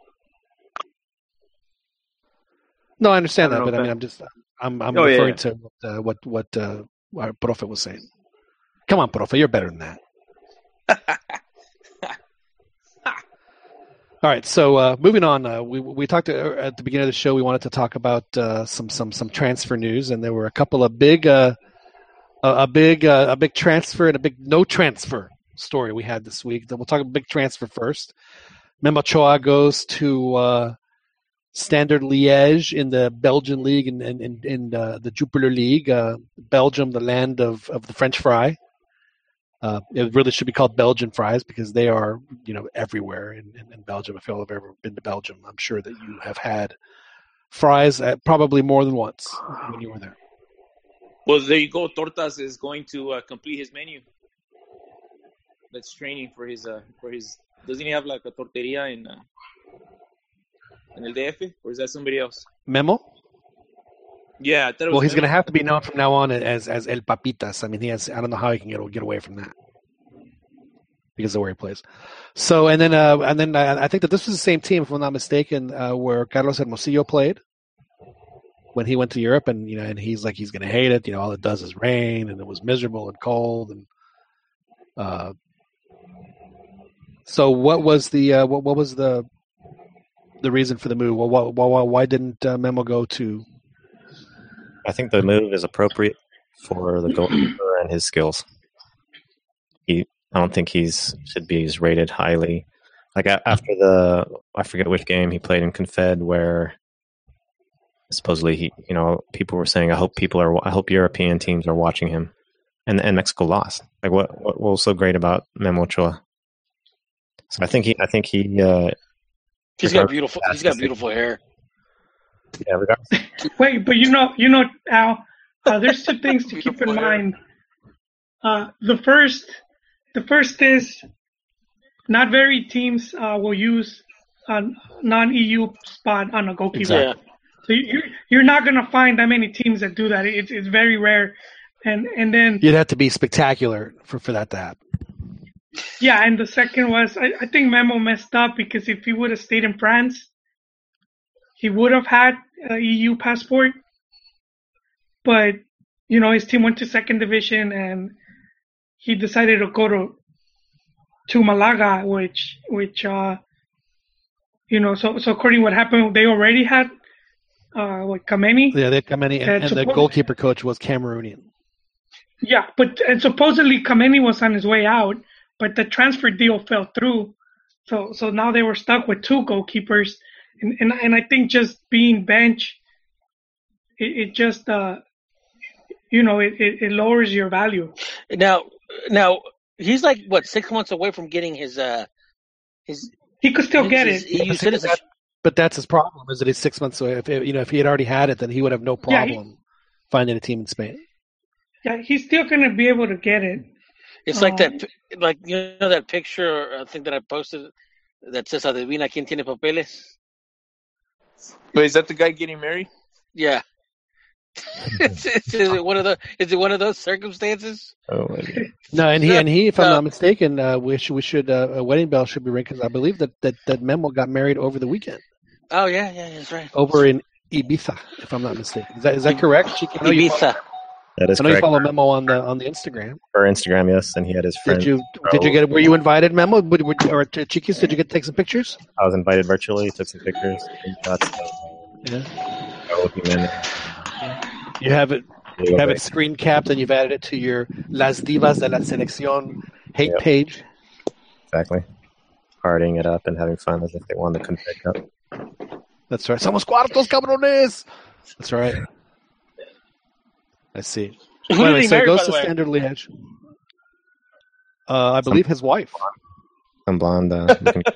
No, but wasn't she? Wasn't she with another football player? He fulfilled his lifelong dream of marrying a goat. Yeah. I have to admit, I don't keep up with the personal lives of the players, so I couldn't tell you. I could not tell you. So ultimately, is this a good move, bad move for him? I mean, I understand he's like 30 something, right? There's a lot of good players that come out of Belgium, but I don't think their league's that strong. U.S. players, you mean? That's like the U.S. home for a lot of U.S. Belgium has a lot of good players coming. They've just been producing a lot of talent. How old is he now? Well, he was 19 in 2005, so he's 31. Yeah. Yeah, remember. I mean, he's been in Europe for 7 years? Yes, Joel. I would have cashed my chips if I'm Memo. Yeah, would you have brought him back to MLS? Anywhere that gives me a fat paycheck. As a football player, you're not guaranteed. You could get an injury, and your career ends. So if you could cash out, sometimes that's the best thing to do. So he should follow Carlos Tevez if the option is there. Tevez made a pretty good career, though. He that's what Giovanni did. Anywhere he wanted to. Yeah, exactly. So now they're saying that Emilio Azcárraga wants to bring Gio to him. He wants to bring the whole Dos Santos family. The whole Dos Santos clan. You know what? That could be actually the thing that saves Giovanni if that happens. Oh man, he's yeah. Because he, I don't think he had a particularly bad Confed Cup. I don't think that at all. But he, not the player he could he was or could have been. He needs to work. He needs to work on it. Yeah, but I mean, your Memo and I don't know why you want to be playing in teams that are like bottom of the table teams. But they're not about that. But Standard Liège is not a bottom of the table team. They won't have any problems. But they are in relegation. I think they're having relegation problems. Who is? Standard. No, they're not. They're fine. I mean, obviously, they lose like 5 guys. It's not true. They're out of the whatever it was, 16, 18 teams. They were right smack in the middle. They don't have problems. Aren't they? You're perennially one of the top 3 teams in that league, if not the. They're a traditional strong team. Yes, it's like Anderlecht, Bruges, and there's and Standard Liège, and there's one other one that his name is eluding me, like Ghent, I think. Well, anyway, yeah. So, I mean, here's a crazy thought. What if he actually kind of likes living in Europe, and he just like, let's have another adventure. Let's go to Belgium. Maybe he'll be a good manager one day. Speaking of managers, I thought it was very interesting today that the Martinique manager was very demonstrative with his emotions during the game. It was very entertaining. Do you think Memo would make a good coach, Profe? Well, would you invite him to the club? Yeah, why not? I mean, he's played under different managers, maybe, seen different styles all over the world, different training methods, but just approaches to work and philosophies. And so I think that's kind of what makes him, interesting candidate if he were to go that route, because he should have something different to bring to the table, because he's got that experience in Europe. Remember, one of the things Hugo Sanchez says that even Omar Bravo, he's a different player because he spent in Europe a year with La Coruña. Right. So he misses more goals. That's right. So, he found better way. He found a better way to miss. Not cerrar la pinza. Yeah, I mean, you bring something different to the table compared to a guy who, who's spent his whole career in Mexico, and, basically he's just, what's that called? Recycled ideas? Or Del montón. Yeah, otro del montón, I know, some people are like, no, you have to, go with the homegrown coaches and all that, but I think for you to move forward, like, I'm sure you guys have heard that phrase, los toros se ven mejor de lejos. So if you're coming from the outside, America does have the fact that Giovanni has said that the only team that he would play for if he played in LigaMX would be Club America. So I think that this has some legs. I think that this could happen. Well, especially if they're targeting the dad. Who's been very influential in where his sons play. Yep. And if they're going to put him in a position like some type of the Mexican clubs, they have like up to 5 presidents. That's right. So it would not surprise me if by like the Jornada 5, if the Dos Santos brothers are playing at Club America at all. Does Jonah want to come though? I think it's silly. I think it's silly for Jonathan to come now, but I can definitely see Gio playing there. Yeah, but Jonah, I don't think if they dangle the money that America could dangle, I don't think he would ever get it. If that's what his motivation is. I think he would do better than that. They've always seemed very tight knit. Problems. I'm sorry? I thought Club America was like cutting back on their player budget because they weren't. Because they suck? What? That was long ago. No, seriously, Joel. Get in the program, Juan. Like, he was saying the entertainment sector of Televisa is not producing anything, so they had to. Wait a second. Are we having a Chiva contra Chiva, which is really a Huila contra Huila? Yeah. This is Fascinating. No. From what I remember, I'm basing it on Ronnie's about This is telenovela. or maybe it was Jolie, one of the two. No, there was a point where America they would have like up to 30 players signed, and they would be loaned out to different teams, and they would have to cover the wages because some of these teams just wouldn't be able to, pay the contract. It even happened to Guau. But yeah, so they started little by little, just getting rid of players and just making high transfers. But I think for the past few years they've had that under control. I've heard they weren't spending as much anymore. Yeah. Now that the Chivas signed with Televisa again, now the money's coming in. they can afford to pay. They can afford the high transfers. That's a rather abrupt change of position you have there. Well, John, Chivas is a brand that it brings money to the table. That's why. Remember when Pern that he had all the facts about the Chivas TV and how much money it was making them. You figure. Giovanni's not. Jolie's choking. Drink some water, man. Giovanni's not leaving LA. He'll stay there forever. No, man, he's tight knit with his family. Yeah, exactly. If they could, dude, their dad used to coach them as kids before they went to Barcelona. The dad played at America. Then before he went to La Raza. Where's the dad at? He's in Barcelona, or where he's probably in Villarreal right now. Wait, what are you trying to say, Beto, with that comment? They even, Beto, just to even go further, they even had they have another brother called Edson, and he's just not as talented, and they even had him.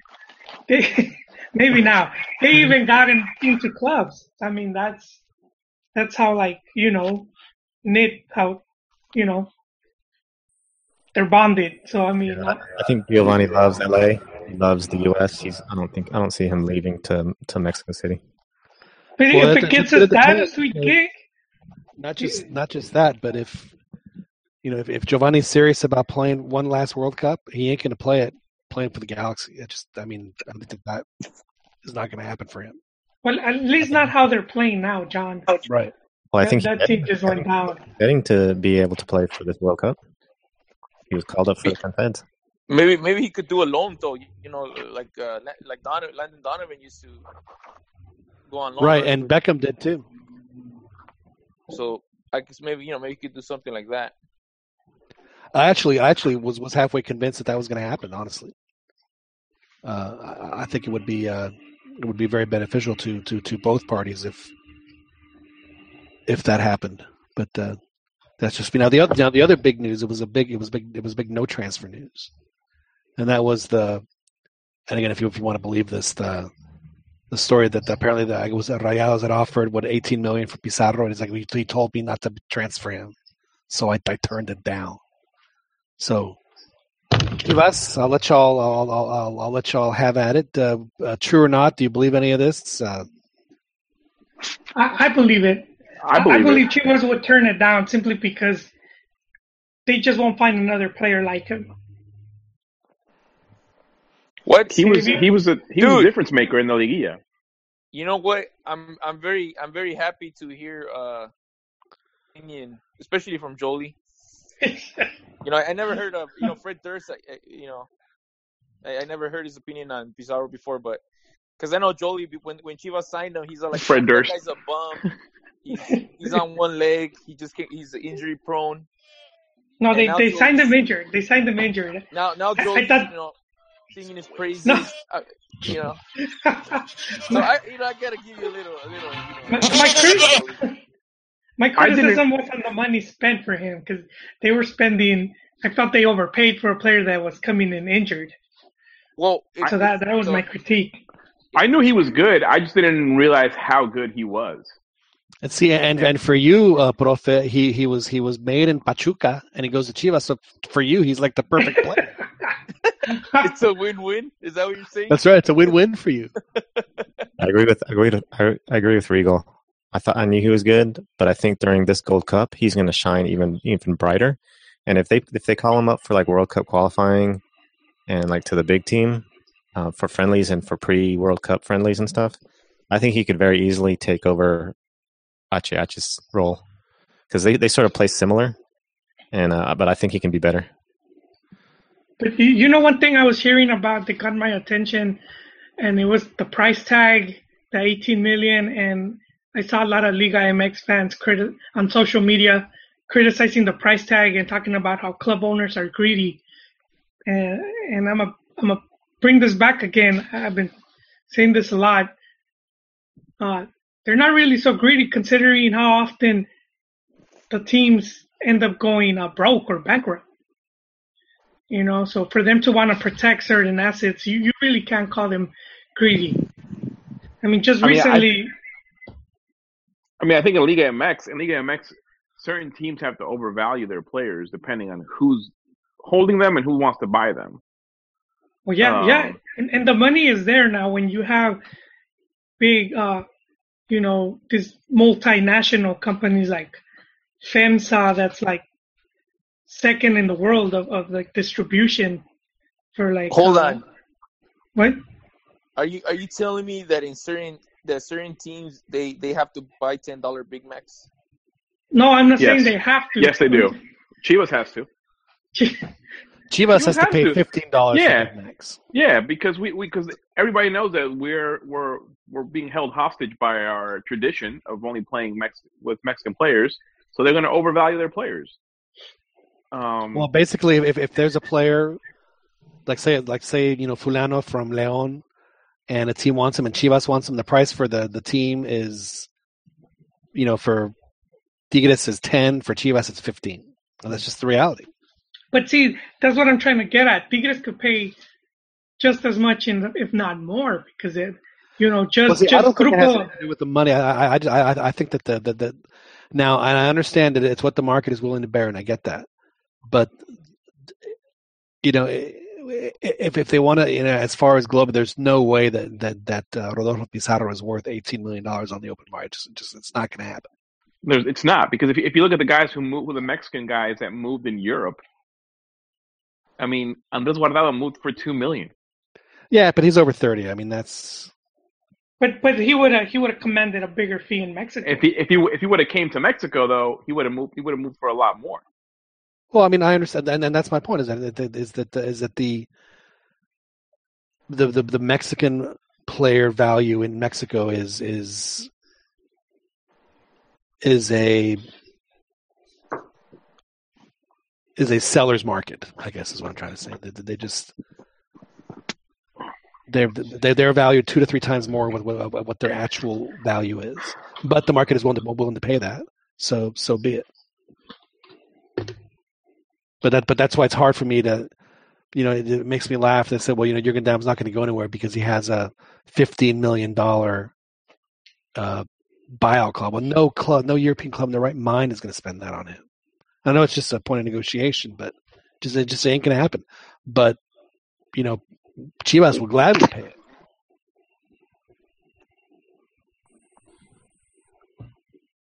it. I mean, I can see Pizarro moving to Europe.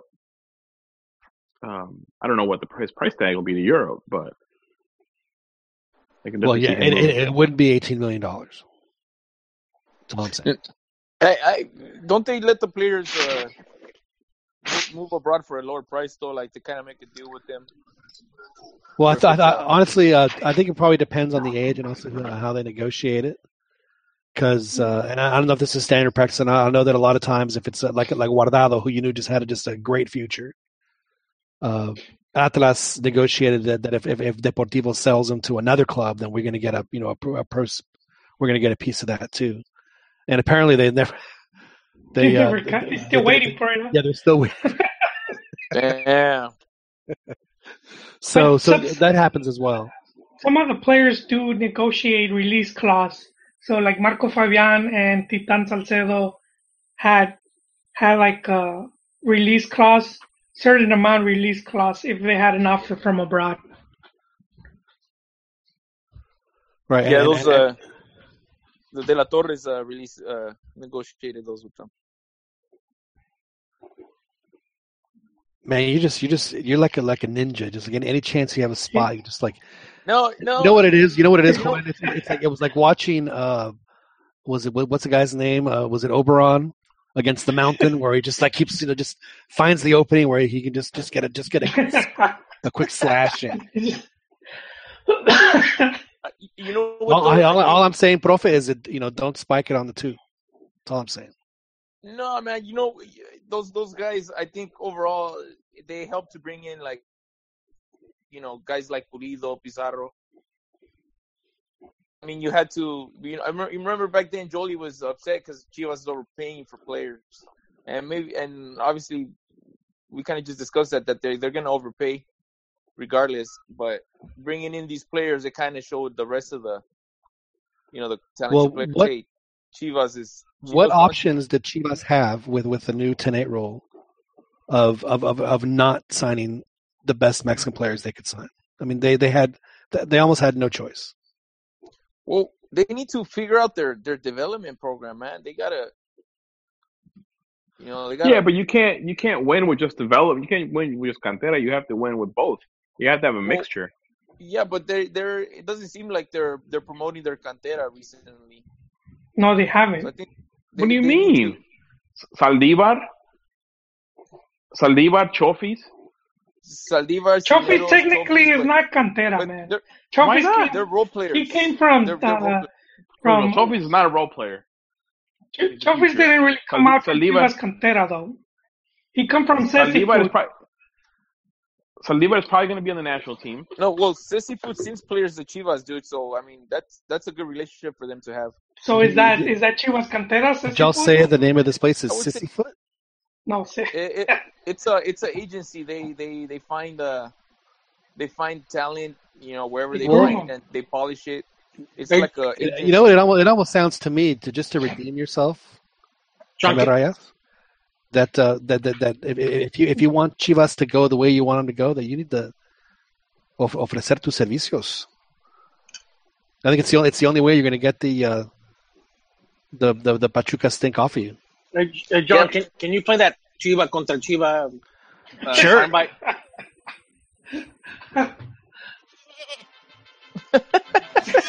Unidos y divididos por el amor a la camiseta.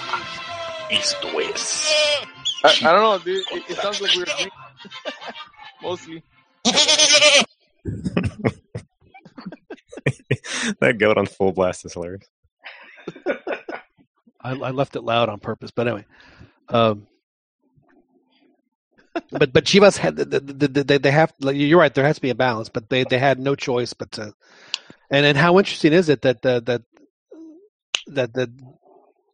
we said that this would be the base of the national team in the Gold Cup anyway, what is going to be a Chivas base, which is what we have.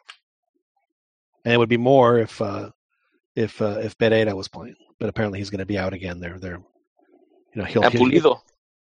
And Pulido, you're right. So there's like it's like turning into. I mean, Saldívar was called up too, but he left because he was injured. So I thought that, did they say they were only going to call up 4 per team? But I guess he's like, man, I have no choice but to call up these other guys. Man, they should have just had Almeida coach the team. Vergara suggested it, but they told him no. Yeah, Vergara is still paying for Sven. He hasn't finished his penance for the whole Sven Goran Eriksson thing. That's also letting an enemy get too close to your shiny toy for Osorio to let Almeida get in. Yeah, but the minute he has a 3 or 4 game losing streak, then that shiny toy is going to lose its shine very quickly, and he would fire just like he'd fire any other coach. Oh, dudes! I just ran across the Chuck Blazer news. Yeah, they announced it at the game. I don't know if y'all have heard, but Chuck Blazer passed away tonight. So I don't think he was very very sick. Did CONCACAF actually, give it like a moment of silence or no? What happened during the second game? So I bet you there'll be a moment of silence for the next games. He was kind of disgraced, though, you know. Hey, there wouldn't be as much as we want to rail on Chuck, there wouldn't be a Gold Cup without Chuck. So I disagree with that. Although, I mean, granted, you know, both him and Blazer and Warner. I mean, obviously the greed was a factor, but it was. I mean, it would have happened regardless. You know. But I don't see why they would, you know, remember him. I mean, the guy was a crook, big time. You know. Well, then maybe they'll only do instead of a 1 minute moment of silence, maybe they'll only do a 6 second moment of silence, just 10% of the moment of silence in honor of the 10% of everything that the CONCACAF went into his pocket. Yeah, he really pushed the interests of U.S. soccer, though, didn't he? I mean, he was lining his pockets, but he. Yeah, I mean, for better or for worse, I think one of y'all posted a picture of how many soccer games were on this country so far. Oh, that was me. It was you, Joel. A lot of soccer, and you know, I think some of that could be attributed to. Yeah, he showed that there was a lot of money to be made. Right. Because he was. But he knew that because Mexican teams have been coming to the United States since the 1950s. No, I know, but then he saw that it was, you know, Mexican teams also weren't taking advantage, not fully, you know. Mm-hmm. They weren't taking full advantage, and even with the federation, they weren't doing much with CONCACAF.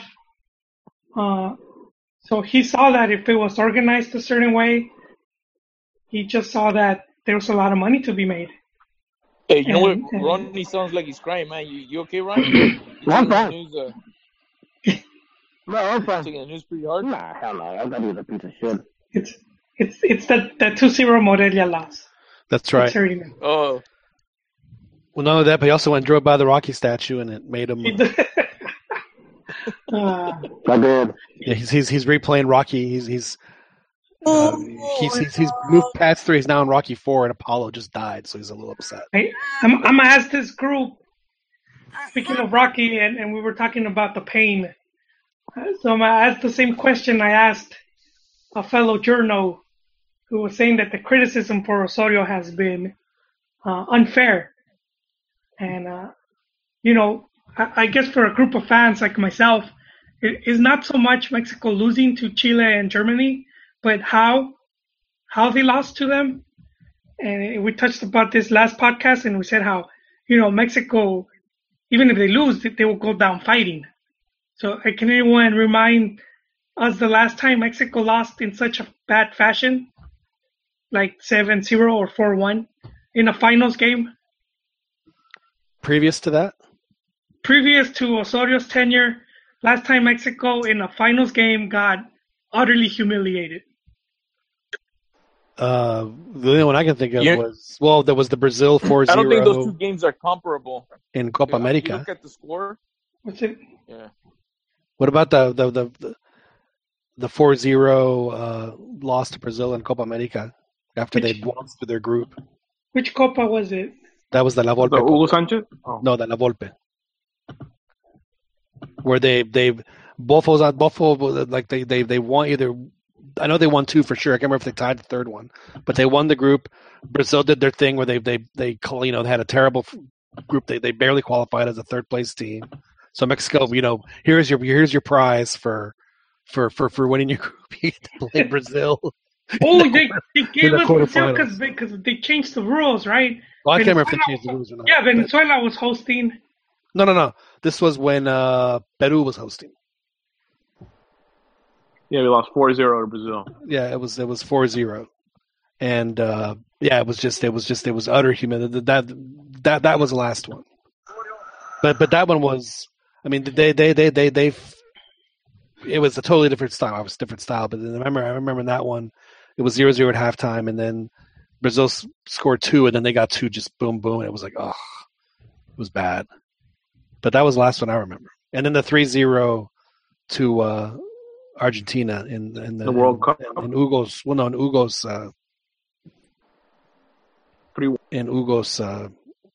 Copa America, where Messi made Osvaldo Sanchez look like an idiot.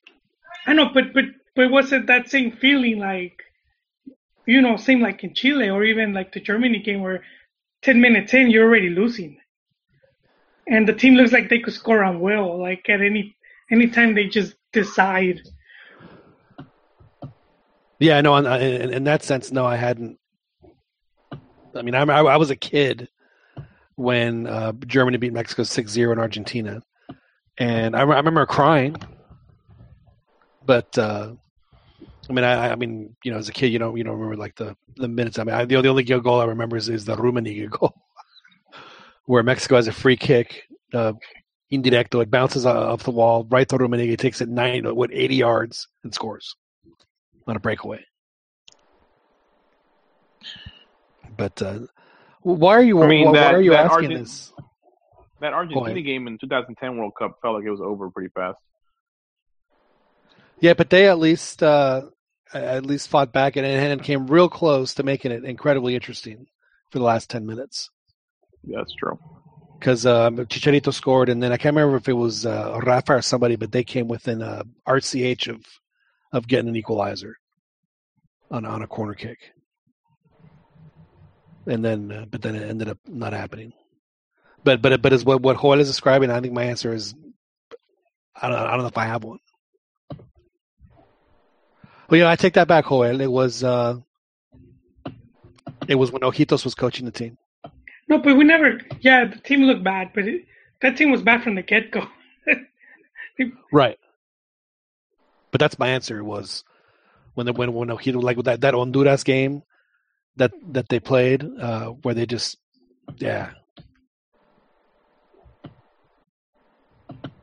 It was. Why are you bringing this up? Why are you making everybody feel bad? So, someone said something. Someone said some bitter. Oh yeah, you were talking about the Rocky steps. Just making us all feel bad. When's the last time that Mexico got first place in the Hex? They've never gotten first place in the Hex. That's a trick question. And the Hex hasn't been around that long, Chiquis. First place in qualifying. Yeah, they've never done it. They've tied, but they've never. But even when they tied, they didn't get it on goal difference or whatever it was. But they've never like outright. Not that it matters.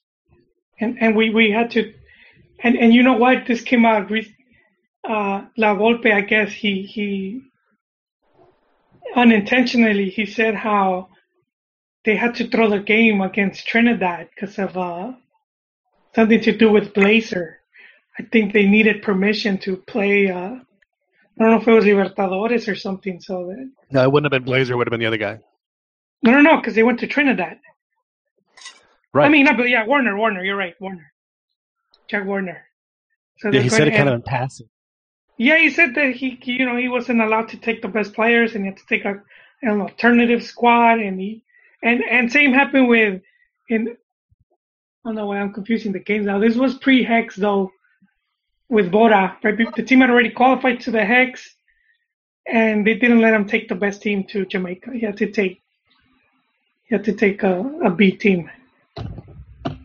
But that's been not always has been the case. But sometimes when the qualification secured, then they just send in the moleros.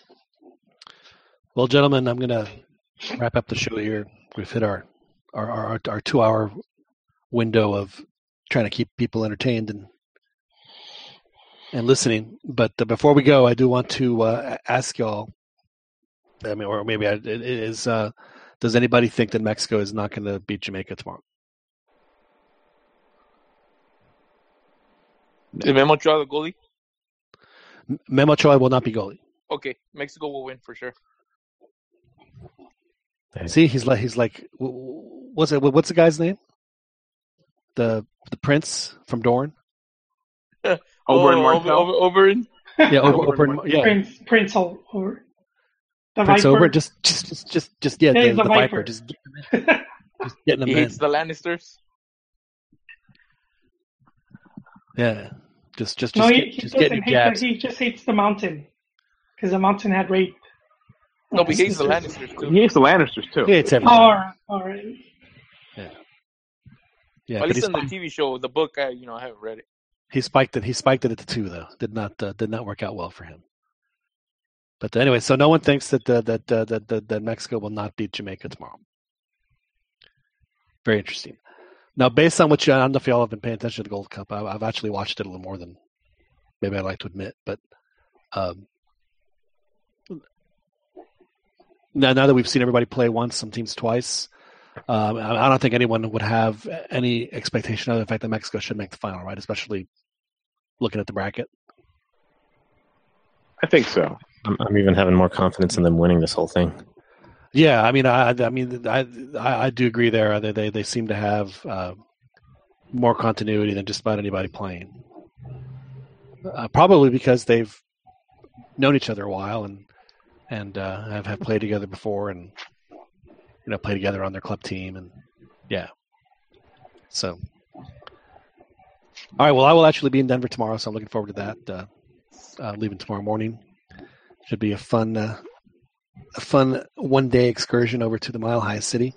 But before we do that, I do want to say good night to everyone and thank our panel for joining us here on the CantinaMX podcast. Dan, thank you so much for joining us. Cheers, always. Appreciate it, Dan. Joel, always a pleasure. Thanks for hopping on. Thank you, sir. So it's a Joel. You're not going to go to the Supercopa then? It's not looking too good for Chivas. Almeida has surprised us before, but team seems a bit beaten up right now. Now, if this was still for a ticket to the Libertadores, would you go? Oh, definitely. But I think Tuca's been saving this one. Do you have? Tigres might be pumped for this game. Do you have like a secret faction of Chivas fans that you would go to a game like this? Like guys you don't see, like you don't see each other, talk to each other at all, but the minute the Chivas go, like the phone calls start, there's a game coming. That would have been Juan, but he's more into Pachuca and it's true. And he admitted earlier Galaxy. So. That's right. No, I just said I'm going, but I think both games are at StubHub, right? So. And then he was trying to take me to a Cholos game. So I don't know about that. Oh, what's up with that, man? We were supposed to miss Cholos games. Yeah, Profe, so maybe you should invite me, dude. Let's roll, Dano. I'm down. Let's roll, man. I'll take my lucky apple. Profe, thanks so much for joining us again. I know you're a very busy man, so we do appreciate when you take the time to drop some knowledge on us. So thank you again.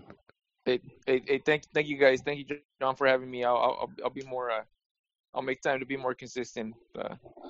Well, we're not scolding you. You're not in the principal's office, but just appreciate that. Appreciate it. We'll get on your ass when we get off the phone. I'm just kidding. All right.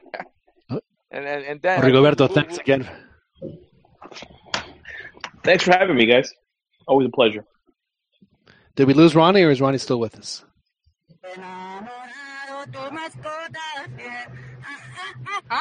Grita el señor Vicente. I think he's sleeping. Looks like we lost him. Well, do want to thank you all very much for joining us here this evening on the CantinaMX podcast. My name is John Jagu. I'll be in Denver tomorrow. If you want to follow if you're a live tweet follower of an event, I'll be live tweeting on the CantinaMX account again tomorrow. So I'm looking forward to doing that. And the weather actually is going to be very nice. It's going to be low 80s, and there's a chance of rain. And I think I'll be indoors in the press box, so I won't have to bring a towel like I did in Houston. Do appreciate y'all listening to us. So we're on live on YouTube every week, and we can download this and previous editions of our podcast from the Podcast Center on iTunes as well as on Google Play. So thank you guys very much. And please be sure to follow us on Twitter and Facebook and all of our listeners. all of our panelists as well. My name is John Jagu. We'll talk to you all next week. Ahí nos